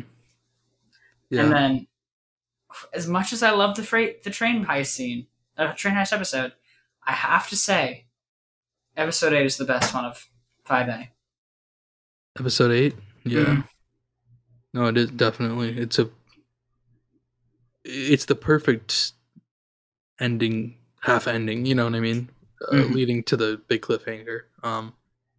And this is also the one where he kills the 10 people in prison in the span of 2 minutes. Oh yeah, like that it's got that sequence which is amazing. One of the best sequences of the show. Such a crazy, like, cutting from person to person to person to person, and that one, like, catching the last guy on fire. Then he goes to Hank's house and they're talking. And I don't even think, arguably, I think this is a cold take. I would argue to death this one. If you disagree with me, we could talk about it much longer. But the number one transition of the show, and into the best use of a song in a scene, where he's like, sitting with Hank. He's talking about like, oh, like Hank's like, oh, I used to like work in the forest and mark trees from the cut. Like it sucked. Like sometimes I wish I was doing that. It's better than chasing down monsters. Mm-hmm. And Walt's like, oh yeah, I used to like going camping. Leans down, comes back up, same background, but now he's in the hazmat suit, and then he goes into cooking with montage. Cooking with Todd, yeah, and the montage and some. That's when they play Crystal Blue Persuasion, right? Yes. Yeah, like come on, that is the best transition in the show. It is the best transition and possibly the best montage in the show. Off the top of my head, unless I can think of something else. But I have to agree. I do think Better Call Saul is like Breaking Bad has like a few montages that are like, I think it just has a few montages. There's not many, but it has a few that are very like iconic and like big. But Better Call Saul is like it. I don't even know how to describe it. Also, I don't want to spoil it, but it's like the narrative and the format and the message of the show is like lives in those montages. Like the montages mean infinitely more in Better Call Saul. Like I feel like in Breaking Bad, like it's like the Crystal Blue Persuasion is like, oh my god, it's such an incredible transition, incredible montage. Wow, like look at all this stuff and Walter cooking and stuff. But it's like it's if you look at it objectively, it's like Walter's cooking. You know what I mean? Yeah, like I mean, narratively, it's not like there's not a ton happening, but I feel like using a montage for what they're trying to do in the story there is perfect. No, yeah, they're just trying to show like it was just showing like Walt is at his peak. He has gotten everything he wants. He is in charge of the company. He is making all this money. Like he is the most successful he's ever been. Just money counters, seeing the money come by, seeing the deals, seeing him cook, seeing the money. It is. It's not that it isn't important narratively. It is. But it doesn't like I don't know. Like correct me. Like Better Call Saul is like everything that is, but plus more. You know what I mean? It doesn't diminish this. I'm just saying in Better Call Saul, they've clearly learned from this. Gotcha. And know how to use it like even more. You know what I mean? Fair enough. That's all I'm saying. Yeah. Gotcha. Yeah, okay. And then the ending of this episode. Everything is perfect. Yeah. Everything is perfect. I was saying this while we were watching it. Like live while we were going through the episode. Like the whole family. Walt, Skyler, Walt Jr. pushing Holly around on the little thing. Hank and Marie sitting there. They're all just like talking about whatever. Marie's talking about like vitamins in her hair. Hank and I don't remember what Hank and Walt are talking about, something, and then they bring up like Hank brewing his own beer again. It's like that. Like that seemed to me is the most reminiscent of season 1 of like anything you've seen since like episode 3 of the show. Yeah, and it's like it's very much like, oh wow, maybe everything is gonna be okay. Not so much like Walter deserves it because he just murdered 10 people in the span of 2 minutes. But more so, I think more than anything, it's like you see Skylar happy. Yeah, because like Walt's out of it. He's like being honest with Skylar. They've like worked it all out. He's like, the business is done. Everything is good. Everything's happy. And then Hank has to take a shit. Yeah. He happens to see the book and put together that Walter White is WW from Gail's book. And he is Heisenberg. Once again, a result of Walter's ego, putting that book out on the stand. Yeah, and even going back to that whole episode where Walt was over at their house for that dinner, and Hank was like, yeah, Gail's Heisenberg. My mission is like, my work is done. I did it. Gail's Heisenberg. It's solved. And Walt was he doesn't really think so. Well, I mean, not like a ton, but like enough so to where he's done. He's not going to like keep putting a ton of work in, like whatever. And Walt gets drunk and he can't stand not having like that that title, that recognition being given to somebody else. So he's like, I don't know, he seems derivative, seems like he's trying to copy someone, and like just your genius might still be out there. Yeah, sends Hank right down the rabbit hole and like keeps when he tells him there's no debate either, because in the next episode I think he's like, yeah, and you said that thing and that got me going, that got me like thinking, like it's very clearly a result of Walter. Which, like, So that scene hurt, man. it did. Hurt in the way of, like, and, like, it's hard, too, because, like, obviously, you don't, I don't know. I don't sympathize with Walt. I think he's an awful person. Like, he lies to his family, on all these, like, crappy stuff. But, like, just in the sense of, like, it's his perspective. Like, it still makes you feel certain ways about certain scenes. And, like, that one, you're like, you are just hurting yourself here, buddy. Like, come on. Yeah. It's tough to watch. Like a car crash. But, yeah, so, I mean, is that it for season 5A? I think that's it for 5A. And then imagine seeing that. I mean, I said this to you already, but imagine seeing that and, like, you have to wait a year to figure out how it's going to go. What? Yeah. Oh, man. I remember, like, I think I waited a couple days between finishing 5A and then watching 5B. Like, just talking about, like, man, like, where is this going from here? Like, this is absurd. Right. Man. Right. Yeah, you can start us off on 5B. Yeah, 5B. Episode 1 of 5B actually was directed by Bryan Cranston. I don't know if you caught that. I see that on the thing I pulled up. I didn't know that. I didn't know he directed that. Yeah. Is this the only one he directed? I'm not sure. I want to say yes, but I could be wrong. Okay. But, yeah. I can tell you real quick. He directed... Let's see. Something in season 2. He directed 737. What's the name of the episode? It's season 2, episode 1. Okay. And he directed season 3, episode 1, which is the one where they're all crawling that you mentioned. Gotcha. So that's pretty cool. Episode 1, season 2, episode 1, season 5B. He was a producer on season 4, 5A, and 5B. Mm-hmm. Yeah. So, yeah, picks right back up. Hank leaves Walt's house with all the evidence together, and later on, he also confronts Walter when Walter comes to the house thinking something's up, and that's when Walter has a little interaction with him where he's like kind of lying, but then he starts to sort of like threaten Hank lightly, and then he's like, well, Hank's like, I don't even know who you are anymore. And Walter's like, if that's true, in his classic, like, scared voice. He's like, that's true. You really don't know who I am. And then he switches and he's like, then maybe you should tread lightly. Like, dude.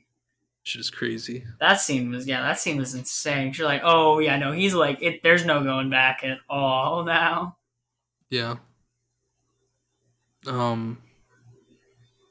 God, just craziness. I mean, let's see what else. So, I'm pulling up the episode list right now. It is loading. I mean, it's all really like back to back to back. Jesse is, running around, throwing his money out the window. He gets picked up, gets interrogated. And Walt buries all his money out in the middle of nowhere. Right, but then Hank gets to interrogate Jesse, and gets. Oh my God! Also, we have to talk about in the episode Confessions, Walter's fake confession. He's using to blackmail Hank. Yeah, man. And I've said this before, but like, I still remember the first time I saw that. I was like, out loud. I was like, "Holy shit!" Like, laughing a little bit because it's like so absurd that Walter would do that, and it's like absurd but genius and shitty and everything all at the same time. Because he has Hank, he's blackmailed Hank through that, which gets Hank to give up for a little bit, sort of. But then, then we have Jesse enter the equation, and yeah. And correct me if I'm wrong, but I'm pretty sure that this was an intro scene. And if so, I can't remember if it was on the very end of an episode or the intro of an episode, but the scene where Jesse is going through Walt's house with a can of gasoline and just spraying it everywhere. It's the end of episode 11. Before he gets picked up by Hank. Yeah, 11. Okay. I can't remember if it was the beginning of 11 or the end.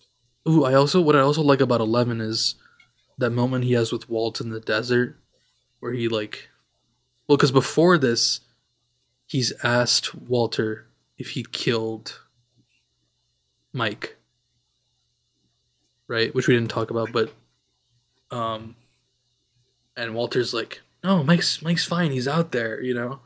But in confessions, he's like, he has this moment, little thing where he talks about it and against Walter, and it's like, you're gonna kill me like you killed Mike, and then Walter, rather than further arguing with him, just like tries to hug him as Jesse's crying, and it's so like, I don't know, it's just so layered, you know. Oh man, and yeah, we should go. So yeah, before we get too far past, we should definitely go back and talk about that because that's a pretty big scene with him and Mike. Because that's in episode 9, right? Blood Money.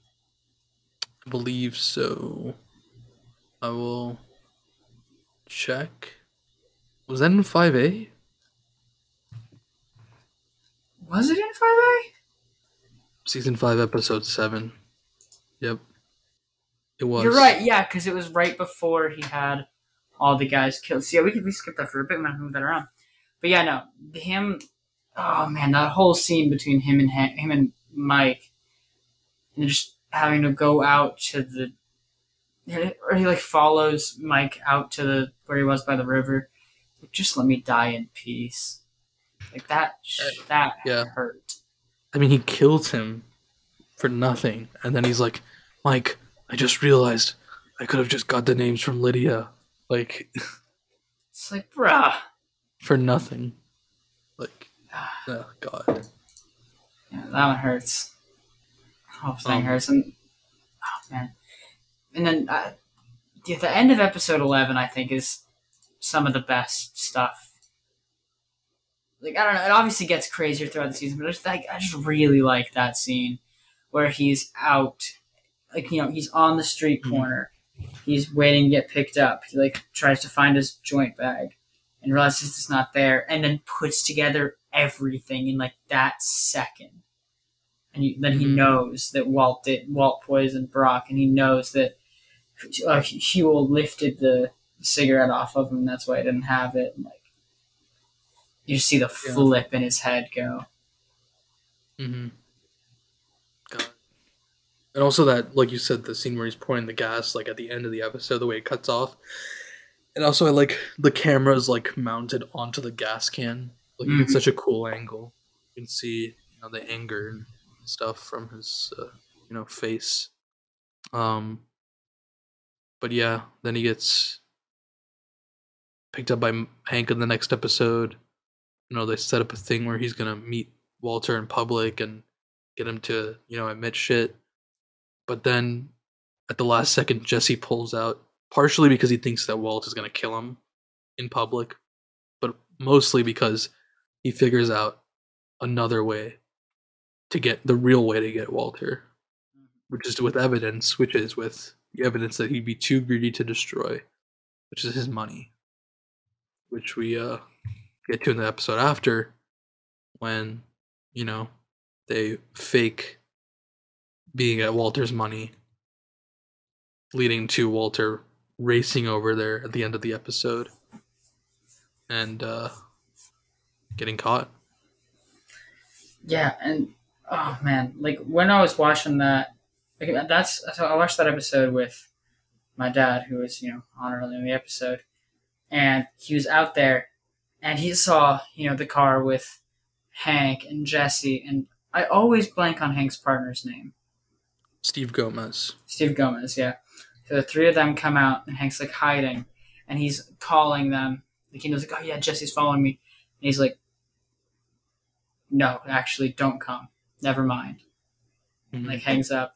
We were both like, yeah, no, they're still coming. Like, this is bad. They're still coming. Uh-oh. Yeah. And he got they arrest him. He got him in the car, and then the trucks pull up, and you're like, oh shit. Yeah. Which leads into what you said has been regarded as the best episode of the show. 5B, episode 14, Ozymandias. Yes. And do you know what the title is in reference to? It's in reference to, like, a poem of some sort, right? Yes. So it's in reference to a poem. Actually, for the trailer for 5B, you can watch this online, but they had the trailer was like a bunch of shots of like the desert, mostly the Albuquerque desert, and it's Bryan Cranston reading this poem, and it's done like it's insane how well the emotion he puts into it. But yeah, so basically it's a poem. I mean, there's obviously different interpretations, but in the biggest part of it, I guess symbolically of the show is like, this guy Ozymandias, the King of Kings. Let me just read this part. So it's, my name is Ozymandias, King of Kings. Look on my works, ye mighty, and despair. Nothing beside remains round the decay of that colossal wreck. Boundless and bare, the lone and level sands stretch far away. I think that's the part that's probably most like it, because you see Walter fall in that iconic shot that became a meme where he's falling onto the dirt when Hank dies. It's exactly reminiscent of the way the Ozymandias statue is supposed to have fallen into the sand. Basically signifying that Walter's, arguably maybe just sees himself this way, but the King of Kings fallen to the ground as everything around him goes to despair, goes to shit. So I don't know. It's such a cool concept for an episode title. I think that fits really so well with it's so cool taking this ancient Greek poem and connecting it to a show about drugs. It's kind of crazy. And man, that whole that episode is hard to watch. That episode, I didn't cry after it, but I definitely just had to sit for a while because that hurt. Watching Hank and Steve die, and then you think Jesse got away, and you're like, oh, thank God. But then they find him under the car, and they're just taking him, and then as they're taking him, Walt just gets in his face, and I watched Jane die. It's bro, that made you want to just sob at her. Yeah. Oh. He basically, as far as he's concerned, at the moment, kills Jesse. Yeah. A face worse than death. Yeah, because he tells them to kill him. They're we're just gonna get some information, then kill him. He's yeah, and kills him physically by selling him off, and emotionally by telling him that he watched Jane die. And all because Jesse ruined his empire. He's, you know what I mean? Yeah. Their relationship has got to that point. Going back a little bit though, the ending of episode 13 before this, where the shootout is happening, I don't know, it's so well directed, the way the camera is shaking, and the last shot where Walter is on the seat and bullets are flying through the windows and the glass is falling and his glasses fall off, and it just ends with a harsh cut right there. So well done. Oh yeah, no, it just leaves you right on the edge of your seat. You can't just watch episode. I mean, obviously, if you're watching it when it came out, that had to be one of the biggest cliffhangers. But if you're watching streaming, how are you supposed to just watch episode 13? You can't. You can't. Then, of course, we get to, also in Ozymandias, we have, maybe you want to talk about this, but how'd you feel about the falling out with his family, the final falling out? Oh, I forgot that was in this episode, too. Oh, my gosh. Yeah, another thing about that episode that really just hits, makes it hard, is when he comes home and he's packing up. He's like, come on, Walt, come on, Skylar, we have to pack up everything. We have to get out of here. We have to leave. And Skylar's like, you killed Hank. And pulls the knife on him. And, man, the most... I don't know, I think the sequence of him letting Jane die hurts a ton. But I think the most painful still shot of the entire show is with Walt Jr. on the floor over Skylar. Skylar's sobbing. Walt Jr. just has his arm across Skylar, looking up at Walt you're a monster. And just that shot alone, wrenches. Walter's Walter's what's wrong with you? We're supposed to be a family. you know. And then he calls the police. He just pulls up, And then he like, runs yeah, away like with my Holly. dad pulled a knife on my mom, and and then he makes the phone call in that episode too, doesn't he? Yeah, where he tries to clear Skylar for the police. Yeah, which Not like that it's man, any help though, because they still get her. They still Rico the house away. She still has to live in squalor and in shame because of him.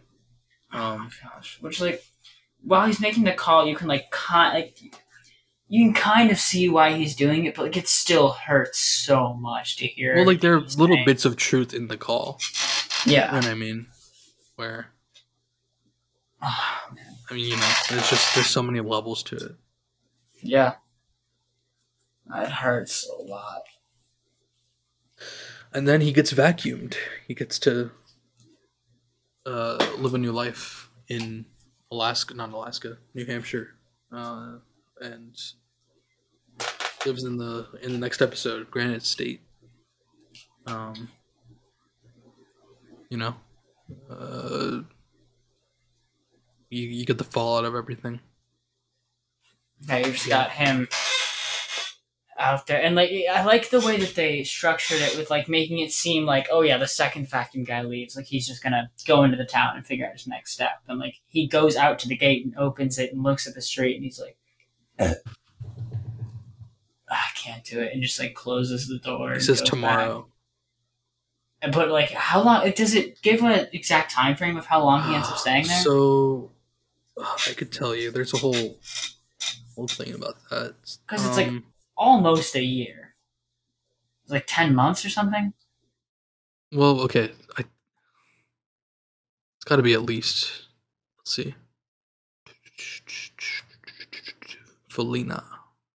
Okay, time passed between Granite State and Felina. Breaking Bad timeline. Oh, perfect. This is perfect. Also, yeah.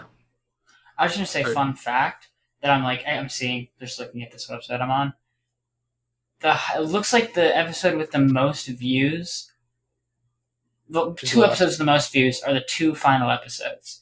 Episode 15 has 6.58 million, and the finale episode has 10.28 million. Yeah. The finale is the most popular episode by a long shot. And those are good numbers for TV. Oh yeah. Okay, well, according to the Breaking Bad wiki, it's 6 months. March 15th to September 4th, 2010. Gotcha. You know, it's cool. They mentioned in one of the recent Better Call Saul podcasts that there actually is, like, there are people on the staff that are tasked with keeping a timeline, like, that they can use when they write. So there is, like, an official timeline with specific days and years and everything. That's pretty sick. Series. I hope that one day they put that out, because that would be really helpful, I think, for fans. But yeah, so cool. So yeah, 6 months pass. Walter, full head of hair, Walter has a plan in Felina. And oh, you know, we have to talk about the end of Granite State, right? Where he decides. So he's in the bar. Is that at the end? Okay, yeah. So that's how that ends. I couldn't remember where one ended and the other started. Yeah, he's drinking. Okay, so Walter finally leaves the cabin, goes to the bar, calls Walt Jr. and tells him to please accept like the $100K or however little it is compared to the millions. You know, he's like, please, this is all I have left to give you. I'll mail it to Lewis, you know. And Walter Jr. is like, no, you know, fuck you, sort of thing. Yeah, like, I don't want your money. And just he starts yelling at him. Yeah, and then I guess that's when Walter's like, all right, nothing's worth it anymore. And then sits at the bar and has a drink, waiting for the cops to come. Well, he calls the DEA. And then just lets the phone hang so they can get his location. So then he's at the bar, and on the bar, Charlie Rose is on, and who is on? None other than Gretchen and Elliot from Grey Matter. And we find out that they had donated $20 million to fund rehab drug clinics to cover up. Well, Charlie Rose is like, Well, people are saying this is like a PR move to deflect from association with notorious drug dealer Walter White, and they downplay Walt's involvement in the company. Saying like, no, literally all he did is come up with a name, which we know Walter. This pisses him the fuck off, Yeah. and gives him a newfound energy, where he leaves the bar and goes on his way to do his final dues. And of course, we get that awesome ending with the Breaking Bad theme playing in full. Yeah, that I think is number 2 best use of the song in the show after Crystal Blue Persuasion, is the like the theme like slowly coming up and then hitting for the credits. Mm-hmm. Yeah, I'd agree. Really good. Right, and then that's how it ends. And then Felina starts where he's trying to start that car in the ice with the cops nearby. Mm-hmm. And he's like pleading like with God, like just let me get home. This is it. This is all I have left. Last thing I need, sort of thing. Mm-hmm. And he starts the car, and the show starts. Theme starts, and he goes to Elliot and Gretchen. It's kind of funny also how he enters, like just walks in, strolls in, and he surprises them. Oh yeah, no, he just walks in like so calm. He's just like looking around and stuff, just waiting for them to see him. He's not trying to hide at all. Yeah, and what's he doing? Oh yeah, he threatens them sort of, and it's like, well, he doesn't start off by threatening. He's just like, all right, here's what you're gonna do.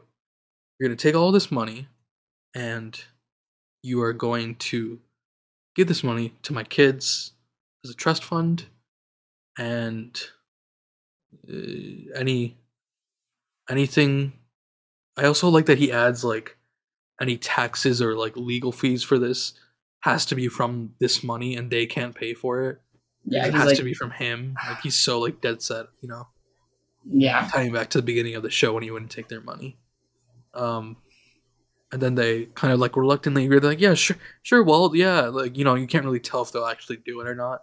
Mm-hmm. And then he signals the best hitmen east of the Mississippi or west of the Mississippi. Red Dots. Yeah. That scene was so good. And tells them that, no matter where you go, it could be a month, a day, a week, a month, whatever. Mm-hmm. But they'll get you if you don't do this. And, that basically assures that they'll do it. And then he goes back to the car and we find out that the hitmen are Skinny Pete and Badger. Skinny Pete. It's awesome. With laser pointers. That was the best. Yeah. Oh, man. And, also they mention that Crystal Blue is still flowing, which means that someone has to be cooking it, which means Jesse's cooking it. And, we get to we see more of Jesse in captivity. And we do? Yeah. We do. Yeah, okay. Yeah. And what's next on Walt's list? Then he goes to the Denny's, which we've seen. Gets the guns. And yeah, that was would not shown again, but that's from the intro. Yeah, I think they cut straight to him closing the trunk, which was the last thing we saw. Yeah, they do. And then he goes to the like cafe coffee shop spot.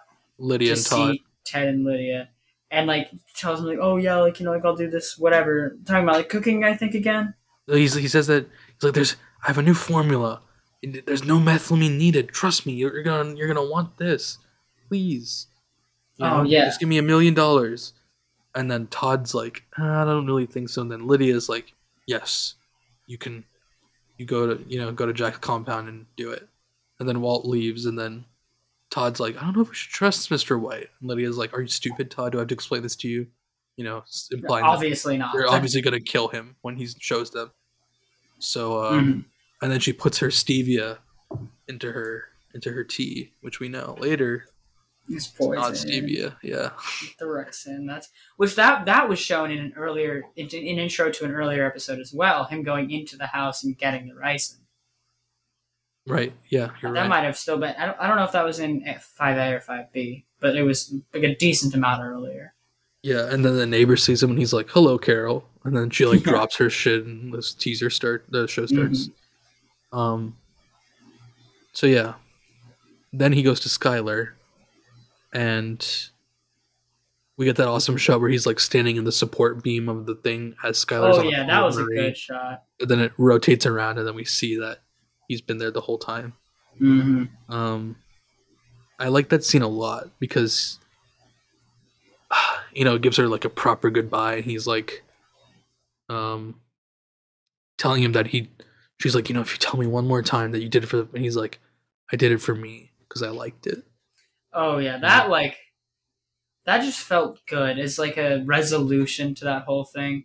Like in that, I was I was expecting him to be like, it was for the family again, and you just be like pissed off all over again. And you're like, it's obviously not. He just finally And then admits it to like himself and Skylar. he also does get to get a little heat off of her because he gives her the lottery ticket that he saved where the money was buried, but where now Hank and Gomez's bodies are buried. And he tells her to use this with the police as a deal, to get her Yeah. out of trouble because she's in a lot of trouble still because of him. So, then he gets to see Holly one last time, and he walks away. And he also sees Junior. Yeah, coming like home from a school. distance, but yeah. Right. Yeah. And then the night comes. He goes to the compound. Goes inside. And Gets the key. Yeah. Tackles Jesse to save him from the fire. And the gun goes off and kills all the Nazis. And then we get that awesome scene, awesome meaning like incredibly emotional scene, where Jesse has Walt at gunpoint. And Walt's like, you want this. Jesse will not be manipulated again. And says nothing happens until he says to do it. Or to wait, that he wants it? Wait, am I getting Nothing it wrong? happens until you say it. He's like, and then Walt says, I want this. Right. And then Jesse sees that he's been shot anyway. Well, I don't think Jesse would have done it anyway, but he also sees that he's shot. And is like, the do it yourself. And then walks away and gets into an El Camino.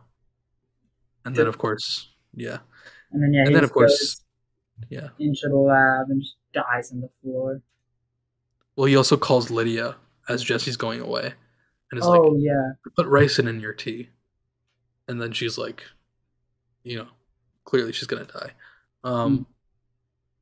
And then as the police lights approach, he walks into the warehouse and puts his hand on the tank. Baby Blue starts playing and dies. The last rotating upward shot of him just laying dead on the ground. Yeah, as all the cops are coming in. Which, man, I have never been so just like content for the main character of a show to be dead at the end. Yeah. Like, I can't think of a better way it could have ended. I think literally a perfect ending. Had to. It was awesome. Yes, it was. So, Breaking Bad, is it the best television series ever made? I don't know. I think as far as best written, I don't have another show that I can compare it to that is anywhere near as good. I think as far as mainstream long form content, I think Stranger Things is pretty decent, but it's still no Breaking Bad.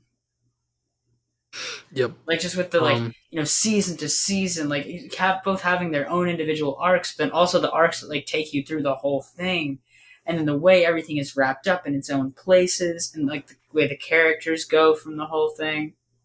Mm-hmm. Oh.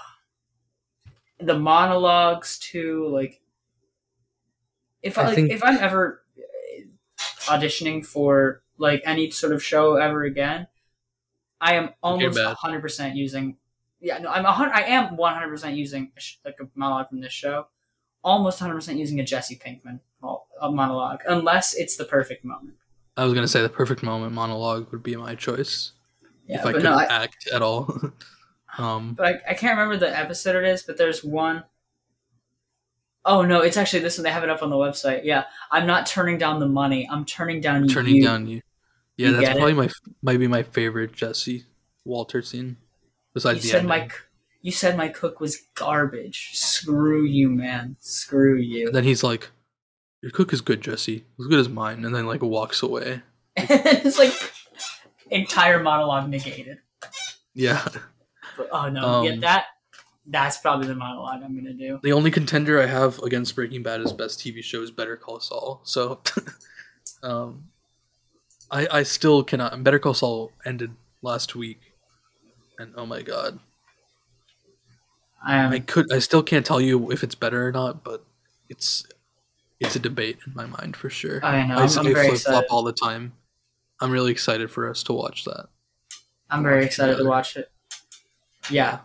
watching it with Casey will be watching it with us, who has been Mhm. on episodes before. Yeah, All I'm right. Well, really excited. So yes. I was thinking before we get to El Camino, something that I think could be a fun little thing, and we can take a second to pause and do some research. But I think we should both pick 2 or 3 trivia pieces and like make it into a question and see if the other person can guess. Like, guess what the answer is to the Yeah, trivia question? yeah, yeah. Like I'll give you an Okay. example. Like Yeah. for Give me this an one, like example. Yeah. yeah, like I'll use this as one of mine. But so Jesse is one of only how many characters that appear in Breaking Bad and Better Call Saul and El Camino? Is that the question? Is he one of the only No, characters, or is he the what? Jesse is one of how many How many? characters that appear in Dude, all here's the 3? thing. Having seen Better Call Saul, I know there's a lot more because they literally reuse extras, like cop extras, cook extras. Like, I don't know what that count is counting, but there's a lot. So, um, I'm assuming it's not counting the extras. So, not counting the No. extras, I'm gonna say, uh, one, two, three, four. I want to say 8. Am I close? According to this, you're over. Who are you counting? I don't want to tell you. Okay, that's fair. Yeah. Because this has 2 Again, I names. don't. Literally, Connor. Main characters, side characters, in between side and extra characters, and extra characters are in Better Call Saul. So I could not tell you what this is counting. So Okay. See, this has Austin Raimi as one of them. I don't even know who that is. Is that just the guy who plays Todd? Oh wait, no. Austin Raimi is the police chief at the end of season 5. He like takes over for Hank. Okay. Yeah, he's a pretty discreet character. Okay. Oh, yeah. I'm sorry. I was thinking Todd, but I haven't seen Better Call Saul, so I don't actually know that. So yeah. So the 5 that it has here are Walter White, Mike Ehrmantraut, Ed Galbraith, and Austin Raimi. Yeah.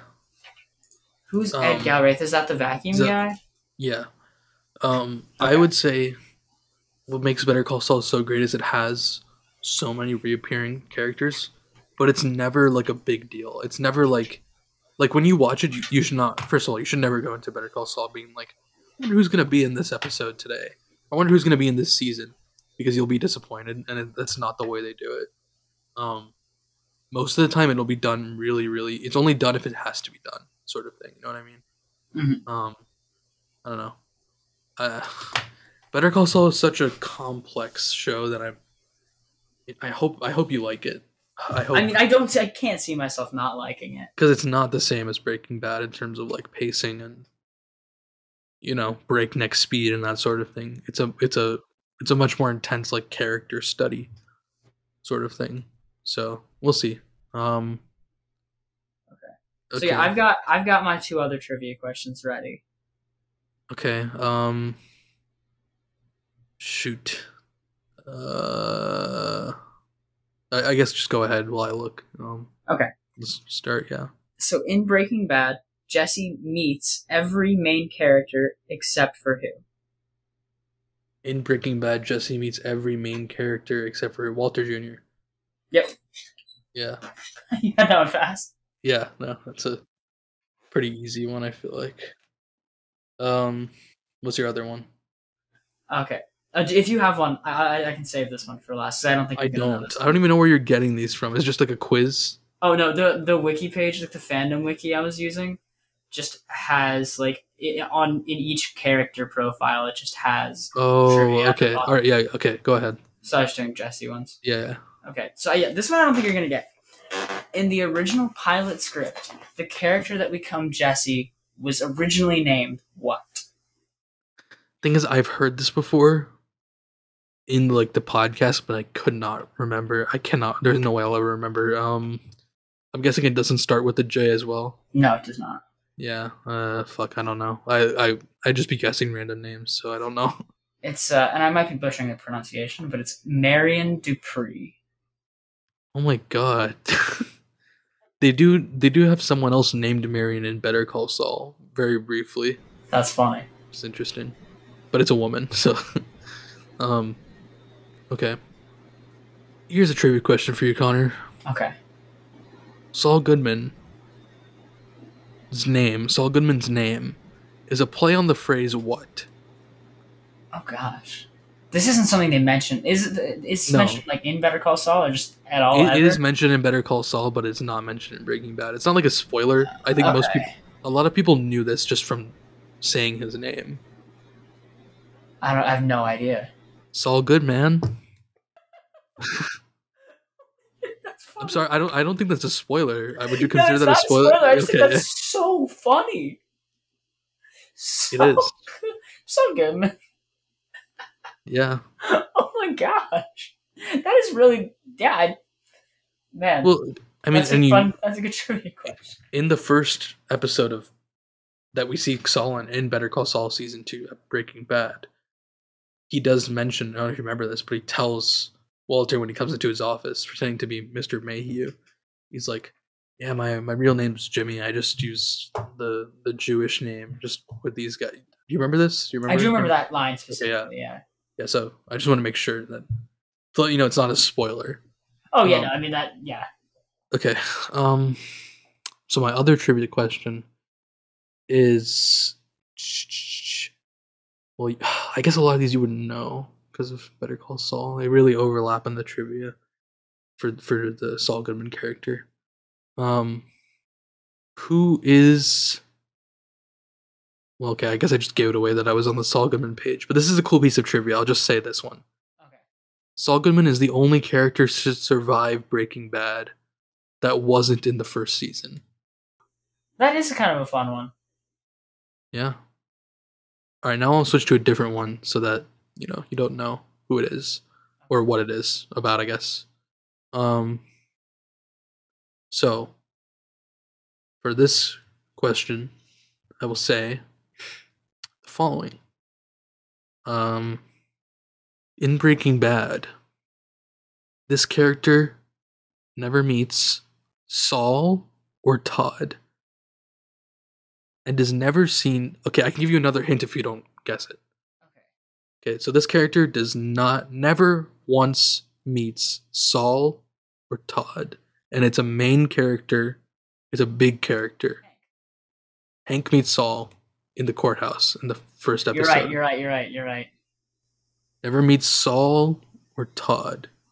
I'll even help you out a little bit more. It's not gonna to rule it out. It's not fucking like Walter Jr. It's not like a family member. It's one of the main players. Okay, so my next guess was gonna be Marie. Yeah, no, don't worry about all that. It's not. Okay. Never meets Saul. Not a family member. Todd. Saul. Yeah, I mean, this trivia question isn't saying he's the only character. I'm just saying this character surprisingly never meets. Surprisingly never meets Saul, but also doesn't meet Todd. Just like on the side, doesn't meet Todd. Okay. Shoot, is Hector big enough to be a guess for that? I guess this is hard because it doesn't clarify that level of it. Yeah. But okay, I'll just tell you. So it says in Breaking Bad, Gus never meets Saul or Todd, and it also says he's never seen on screen with Lydia, but it's clear that they did know each other. Okay, yeah, okay, no, see, I wasn't guessing Gus because of the Todd mention, because he's dead. No, not even that, because I was figuring Okay, yeah, no, that is funny. I get it. I get that now. But no, because like I don't know. I always assumed like I guess yeah, in the show they never meet, but like I just assumed that they had met before. Yeah. Well, that was you're right. That was a little fun little game. Yeah, Yeah. that was good. Cool That's trivia. one that we could do. But like ones like there's no way we guess like what are Jesse's tattoos? Like I what are would all say his be tattoos? careful because you might see Better Call Saul spoilers in those. Oh yeah, I mean I'm seeing 'Cause like I saw. very small ones, and I'm just like not reading the bigger ones. Yeah, just be careful. All right. So I guess we can jump into El Camino, right? Yeah, Um, Camino time. So, like I said, El Camino, um, coming out 6 years later was such a huge surprise. Um, Obviously, I it's not like I was waiting 6 years. I believe I first saw Breaking Bad. I want to say summer 2018. Would be my guess. When they dropped that first teaser trailer in late 2019, like 2 months before it came out, the hype levels were off the charts. Oh, okay. So the first time you saw Breaking Bad was 2018. I thought you were saying the movie. Yeah. I was like, wait a second. No. I didn't The think first it was time out I yet. personally saw Breaking Bad was 2018. Gotcha. But yeah, have you seen? I don't. You probably haven't, but there's a teaser trailer that they dropped as an announcement for this. Have you seen it? No, I haven't seen It's any okay. extra I'll just stuff. describe it to you. Basically, it's Skinny Pete in an interrogation room, being like, "No, I don't know where Jesse Pinkman is, but even if I told you, I wouldn't tell you anyway, because I saw that cage those lunatics kept him in. There's no way I'm letting you." Well, he didn't say cage. He said, I saw the way they treated Jesse Pinkman on that thing. There's no way the line. He's like, there's no way I'm letting you put Jesse Pinkman back in a cage. And it's like cut to black. El Camino, a Breaking Bad movie, coming October 2019. It was so hype. And also it's cool because that scene is not in the movie, although it's in that trailer. But it makes sense that it would have happened. Because if you remember in the movie, which we'll get to, Skinny Pete voluntarily keeps the El Camino at his house, or not at his house. Did he keep it at his house? Yeah, at his house. Yeah, at his house to get picked up by the feds who are all coming to get it. So it would make sense that they do interrogate him, and that scene does take place, even though we don't see it. That's pretty sick. Yeah, it's very cool. But yeah, so basically they filmed this in Albuquerque, like while they were either right before or right after they were filming that year's current season of Better Call Saul. So I guess it kind of blended with that production, so people didn't know about it. Like almost no one knew about it happening. But yeah, and it just, as we know, it's all about Jesse after he gets away from that compound, And there was some like kind of initial debate about like some people really liked the way it originally ended with him just driving away and yelling in Breaking Bad because of how like kind of symbolic it was as him getting freedom. But I personally, I think this worked out. It didn't invalidate that ending, and it showed the practical escape of Jesse Pinkman. Oh yeah, no, I definitely have to say, like, I get liking the ending of Breaking Bad by itself, just being like ending there was good. I get it, but I definitely think the movie is so much better. Like adding the movie onto the end, because the ending of Breaking Bad is like he's free. He's finally like not under the manipulation of anybody else. He's finally free. Everyone that's manipulating him is dead, and he's making his own decisions. And like, It is a super sick ending. But he's also still on the run. And he's still got like so many problems, and he's still like, not safe and not like in a good spot. So just getting to see the movie, getting to see him on his own, figure some stuff out, getting to like see the growth he's made from the beginning, like being on his own, not being manipulated, working himself through his problems, getting to the point he needs to. And also still seeing some like the classic like Jesse energy. And realistically, in the ending, still having the same exact feeling of him just getting a new life, driving off, and being completely free of manipulation, completely on his own, and also was able to do things in his own power to get himself to that place of like real calm freedom. Mm-hmm. Like just getting to see him get like finally have like, even though it's like, you know, he has to uproot his entire life, like finally get something good is so nice. And he has to live with what the traumatic effects of being kept as a slave, of killing Gale, of everything that we saw happen in Breaking Bad. Yeah. Man. Like that, you know, that's going to follow him for the rest of his life, but at least he gets to, as far as we know, live in freedom in Alaska. Yeah. And like the movies, like even like, you know, regardless of like how you feel about like theme or the motif, like the movie itself is just like, it's good. Oh, it's great. It just feels like a lot. It feels a little different than a Breaking Bad episode. It does. But like, well, it's filmed in digital, which, you know, Breaking Bad was on film. Mm-hmm. So there is like a visual difference, and also the color grading is a little different. But also it feels right. It feels like a post Walter White Albuquerque. You know what I mean? Yeah. It feels like I feel like there definitely should be a distinction. I don't necessarily want it to feel 100% like Breaking Bad. You know what I mean? Oh yeah, and I love the like flashbacks and the like, you know, flashbacks and current and like with that intro with Mike. Yeah, and like you get to see older characters, and you get to see, you know, some scene like a scene with Walt that you didn't get to see, and you get to see a bunch of scenes with him and Todd, which like, you know, like there is like the you know, Todd had to gain weight for a different role. Can't remember the name of the movie, but like that did feel a little weird just watching those like back to back and being like, oh, these are flashbacks. After like 5 minutes, I was like used to it. Yeah, no, it doesn't take very long to just get like, yeah, that's Todd. Yeah, I don't really see the big deal with it. No, I think it's better than them. It's better than them having to like write it a different way because they can't have Todd. You know what I mean? I'm glad they got. Yeah, Todd no, back. like I was very happy with the way that it was written and the way that it like progressed and the way it felt. Right. I mean, yeah, but that intro with Mike where he's like, you know, what would you do if you could get away and with the money, or what would you do? What are you going to do when you have the money? Because I guess it takes place right before in Breaking Bad when they meet with the gang to sell all their methylamine. Mm-hmm. I guess is my guess as to when it takes place, because they're like, what are you going to do with the money once we get out of the drug business, sort of thing. And Mike's like, well, if I were your age, I'd go to Alaska and start a new life. And Jesse would be like, yeah, I try to set things right. And Mike's like, sorry, kid, that's one thing you can never do. You know, such an awesome quote. But, yeah. Yeah. And then we cut straight to Jesse yelling like we saw in Breaking Bad. I love so much, too, that they picked up from, like, the second it ended. Yeah. I thought that was a really, really good touch. Yeah, and he goes to Skinny Pete's house. And man, just seeing how great of friends those guys were to him. Seeing them again was awesome. I did like seeing them again. Those guys are like, I mean, they were really solid in Breaking Bad, but like, I don't know, seeing them again and seeing the way that they like cared for Jesse and El Camino, really like, they're just good guys. Like, yeah, you know, like, I don't know, like, yeah, they're like, you know, in like degenerate, like drug abusers, whatever, like they sold meth, or like, you know, meth heads, whatever, but like, they're just good guys, and they look out for their friend and like cared for him and just gave him the phone. And Skinny Pete was like, yeah, I'll go through like interrogations and like having to do with the cops to like give you the chance to get free. Like, I'll be fine. You're my hero.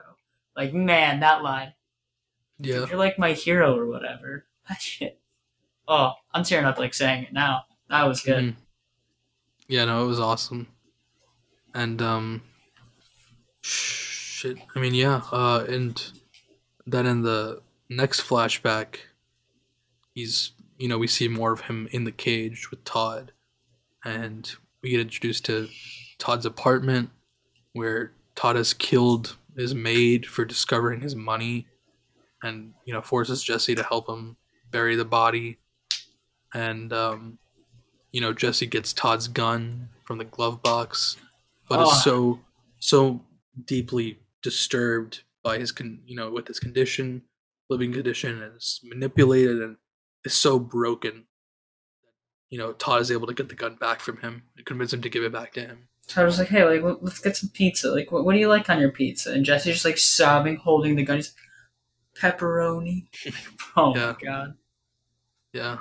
And yeah, so then, well, Jesse goes to Todd's apartment in present day, where he gets in and, of course, ransacks the apartment looking for the money, knowing that Todd kept it in a new place somehow, somewhere in that apartment. And we get those awesome shots of him searching, that incredible shot from overhead where he's searching every room all at once. That shot was really sick. Recommend listening to the podcast. They talk about doing that, how they did that.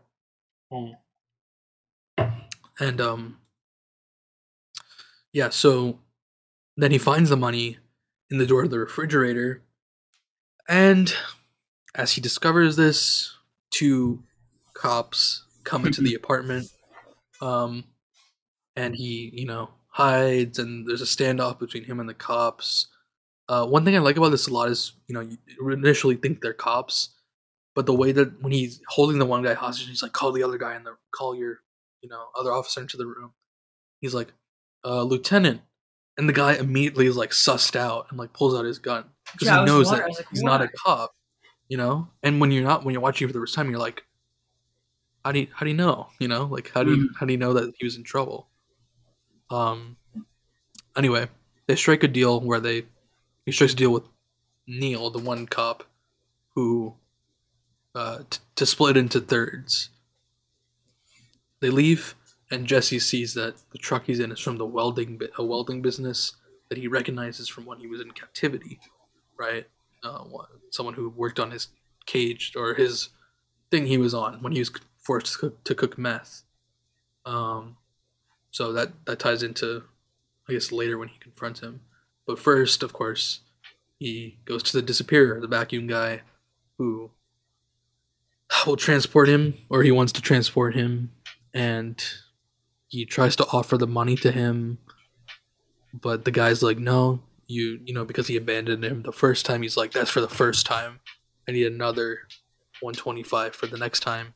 And Jesse is short by just $1,800. $1,800. So he goes to Neil, the welder, again. First he goes to his house to get a gun. Yeah.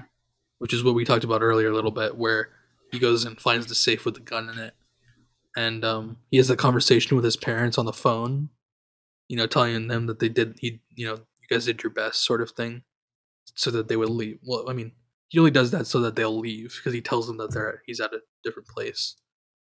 But yeah, he gets the gun, goes to the welder's place, and has like a old Western like shootout with this guy. That seems sick, where he had like the one gun on his waist that he wasn't getting, and then the gun in his pocket that he actually shot him with before they even reached for their other gun. Yeah. It was an insane scene. And he also rigs the, I guess, propane tanks to explode in the place, so there's no evidence, and drives away. And then we get one final flashback, or I guess the main final flashback, with Walter White, shortly after they've been cooking, and it's pretty funny. Walter's like, what would you do if you went to college?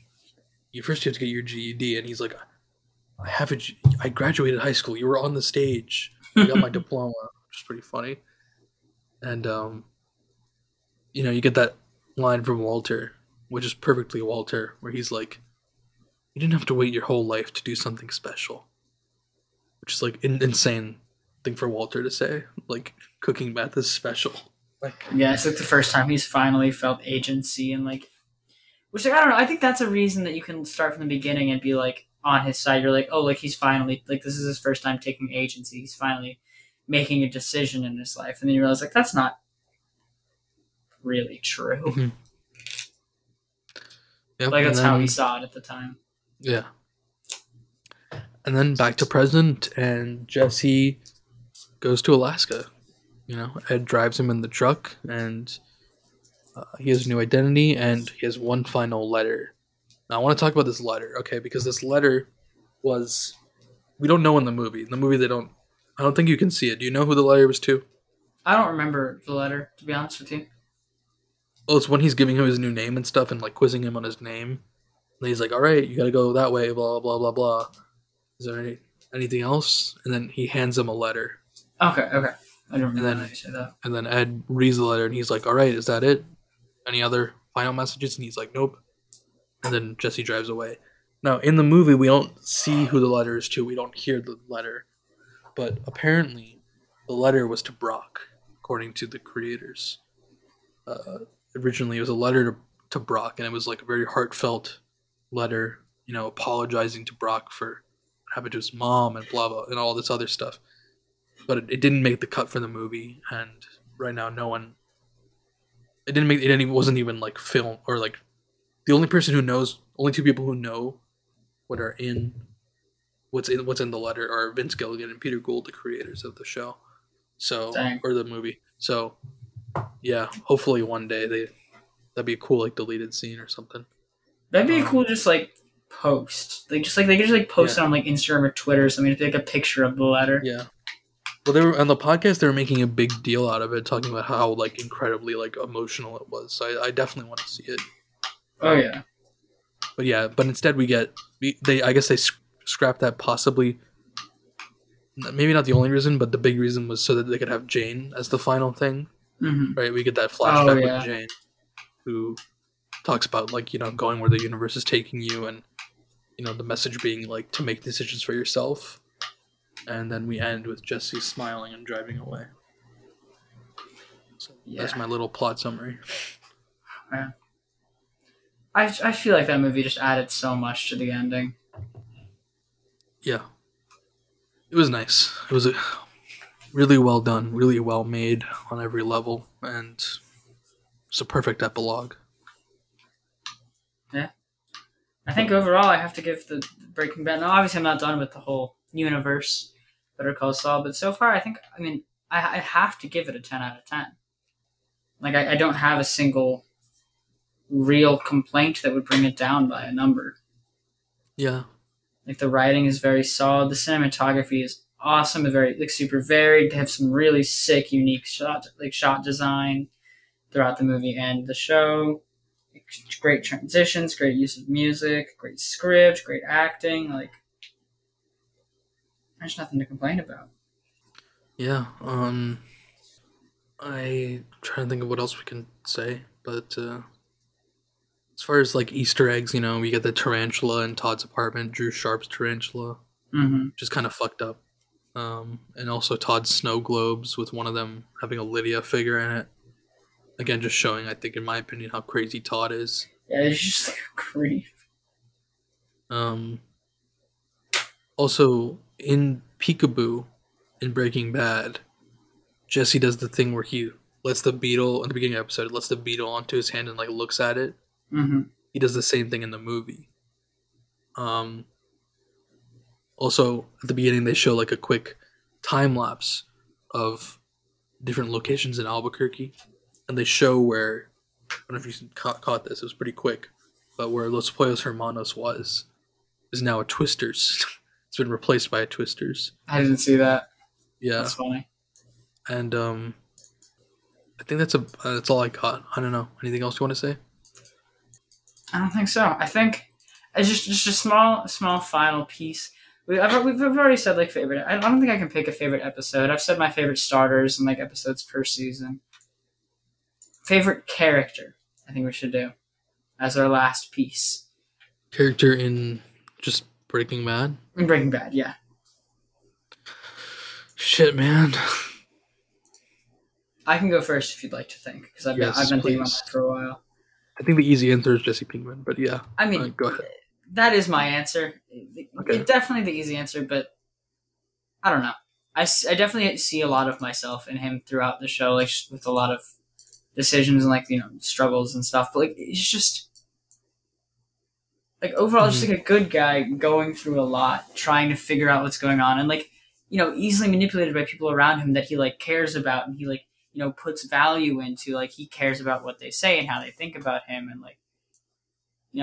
Like anybody would. Like people are like, oh, just like you should be manipulated by that. But like being in his position, like I don't know how anyone would do any differently. Like it's just I don't know. I think he is by the end of the show, he's the only person that you can really look at and be like, that is like a solid person. I think, at least. People have like, characteristics that are good about them. Like, Mike's got things about him to bring him back. Hank, you could say, was looking for the right reasons. I don't know. Jesse Pinkman, my number one. All right. Well, my problem is, if we're talking about the Breaking Bad universe as a whole, it's hard for me because now I'm including what happens in Better Call Saul as part of my thing. Which, I mean, even if we're just doing Breaking Bad, it's hard to take that out of the equation. If I'm including the Breaking Bad universe, literally my top 3 characters, I can only tell you one, which is Saul, whose real name is Jimmy, which is we learned in Breaking Bad, so that's not a spoiler. Yeah. But I guess would be one of them, and the other 2 I can't tell you because, I mean, I could tell you the name, you wouldn't know who they are, but is it okay if I say the name? I mean, if we're just going for Breaking Bad right now, so we can stick with Saul. Okay, so all right, we'll stick with Saul. And if I had to choose another contender, because I'm not sure, I would say Hank. I think Hank has, it took me a few watches, but Hank is clearly the hero of Breaking Bad. And I think it takes a while for a lot of people to grasp that, even if it's not your favorite character. I think that's just a truth.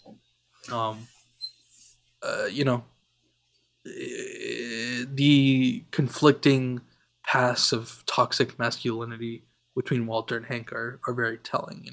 You get Walter, who starts off, by the audience's estimation, by Hank's estimation, as like sort of a little bitch, and you have Hank, who's very like has to be macho and has to make like misogynistic or slightly, not in bad heart but in bad taste, like racist like jokes, like to be like a macho DEA policeman, sort of thing. Mm-hmm. And then you see both of these characters being tested and how they deal with it. You see Walter being tested by his choice to get into the drug game and becoming by the end of the show, a terrible man by all estimation, but being what he deems as like macho. Look at this. Look at episode 1 Walter and look at Say My Name Walter. Yeah. That's where he wanted to be and that's where he got to be. Versus Hank, who started off like that and then got tested by his quest to stop, what he would find out to be his brother-in-law and become, he lost, he lost the use of his legs for a while. You know what I mean? Mm-hmm. And then, only shortly after that, he got to understand what it means to be a good man and tried to be a good man and got killed being a good man and putting an end to the villain, which was Walter. You know what I mean? Yeah. So I would say, I'd say Saul or Hank, I guess, would be my 2 favorite characters. And Saul, again, for reasons, 50% of the reason. Possibly more than 50. 60, okay. 80% of the reason why I think it's Saul is because of Better Call Saul. I would say he's great independently of Better Call Saul, but he's mostly just like for comedic reason. I would like him. I mean, he's my honorable mention favorite character in Breaking Bad. I always love. It always made me excited seeing Bob Odenkirk's name pop up at the beginning of the episode. Yeah, exactly. And then, of course, I guess my honorable mention that I'm not choosing because I feel like it's obvious or whatever is like Jesse. Fair enough. Yeah. Well, yeah, I feel like we've done it. We did. I mean, we could. I know I could talk about this stuff for hours. What? I mean, yeah, we could definitely delve. Like, we definitely, skimmed over some things we could go back to and like. We made a good time though. But yeah, it's been an hour 45 since your dad left. We were with him for 50 minutes, so not a bad episode. Yeah, I think decent. That's an average length. Yeah. Yeah, because I feel like if we were really going like episode by episode, we could have made this. No, I mean, yeah, long. Yeah, no, we could have done 2.5 hours for like every season. Like, yeah. So, yeah. Well, I guess that's it for now, right? Yeah. Yeah, guys, Filmatic. Summer of Stiller continues as planned. Connor, you're welcome to join us for any of those movies if you can. I just might be on. And do you know when you're thinking that this episode will be released? It's kind of tough because school's starting and my Fair. my editing situation is a little on the fritz because so it's kind of hard for me. I mean, I'll explain to you after, but editing can be kind of hard for me with my computer. So sometimes I have to use like a different computer, but it's hard to get access to that computer, sort of thing. So Gotcha. So we're thinking more than a week? I'm thinking, well, my dream best case scenario is going to be the end of next week. Okay.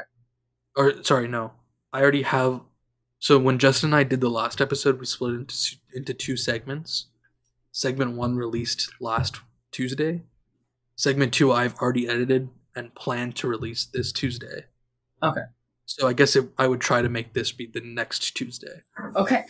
Then, So my planned I just want to say my planned release date for this episode is the 30th of August. Well, then, in that case, best case scenario. As Burnout, my second album, Burning, will have already been released. Came out, but by the time you're hearing this, it will have came out on August 27th on streaming platforms everywhere. Spotify, YouTube Music, YouTube, Apple Music, Tidal. Links in the description. Yeah, and my website www.brnout15.com. It'll have links to everything, photo shoots for the album, all the material that we've been putting out. Definitely give that a listen. Yes, sir. Burning out now anywhere you get music. I actually helped write one of the writers on one of the tracks. That's facts. On a track that is out already by the time we recorded. Yeah, so regardless, yeah, check it out. So Damn Tired, out on streaming, and lots more to come from Filmatic. Connor and I, we still have to do the Guardians episode, which we planned to do like 8 months ago. True. So we probably have to rewatch the movies at this point. Maybe so. But Summer Stiller continues full on, and I'm very excited for us to watch Better Call Saul. Oh yeah, that one probably be a while before we finish that, but yeah, it's coming for sure. Yes. So, Filmatic listeners, I hope you have a good back to school. If you go to school, and I hope you enjoyed Connor and his dad, and me as we talked about Breaking Bad and El Camino, and yeah. So I guess this is goodbye. You've been listening to Filmatic with Burnout, Connor Park, and Bill Sharif. We'll see you next time. Adios.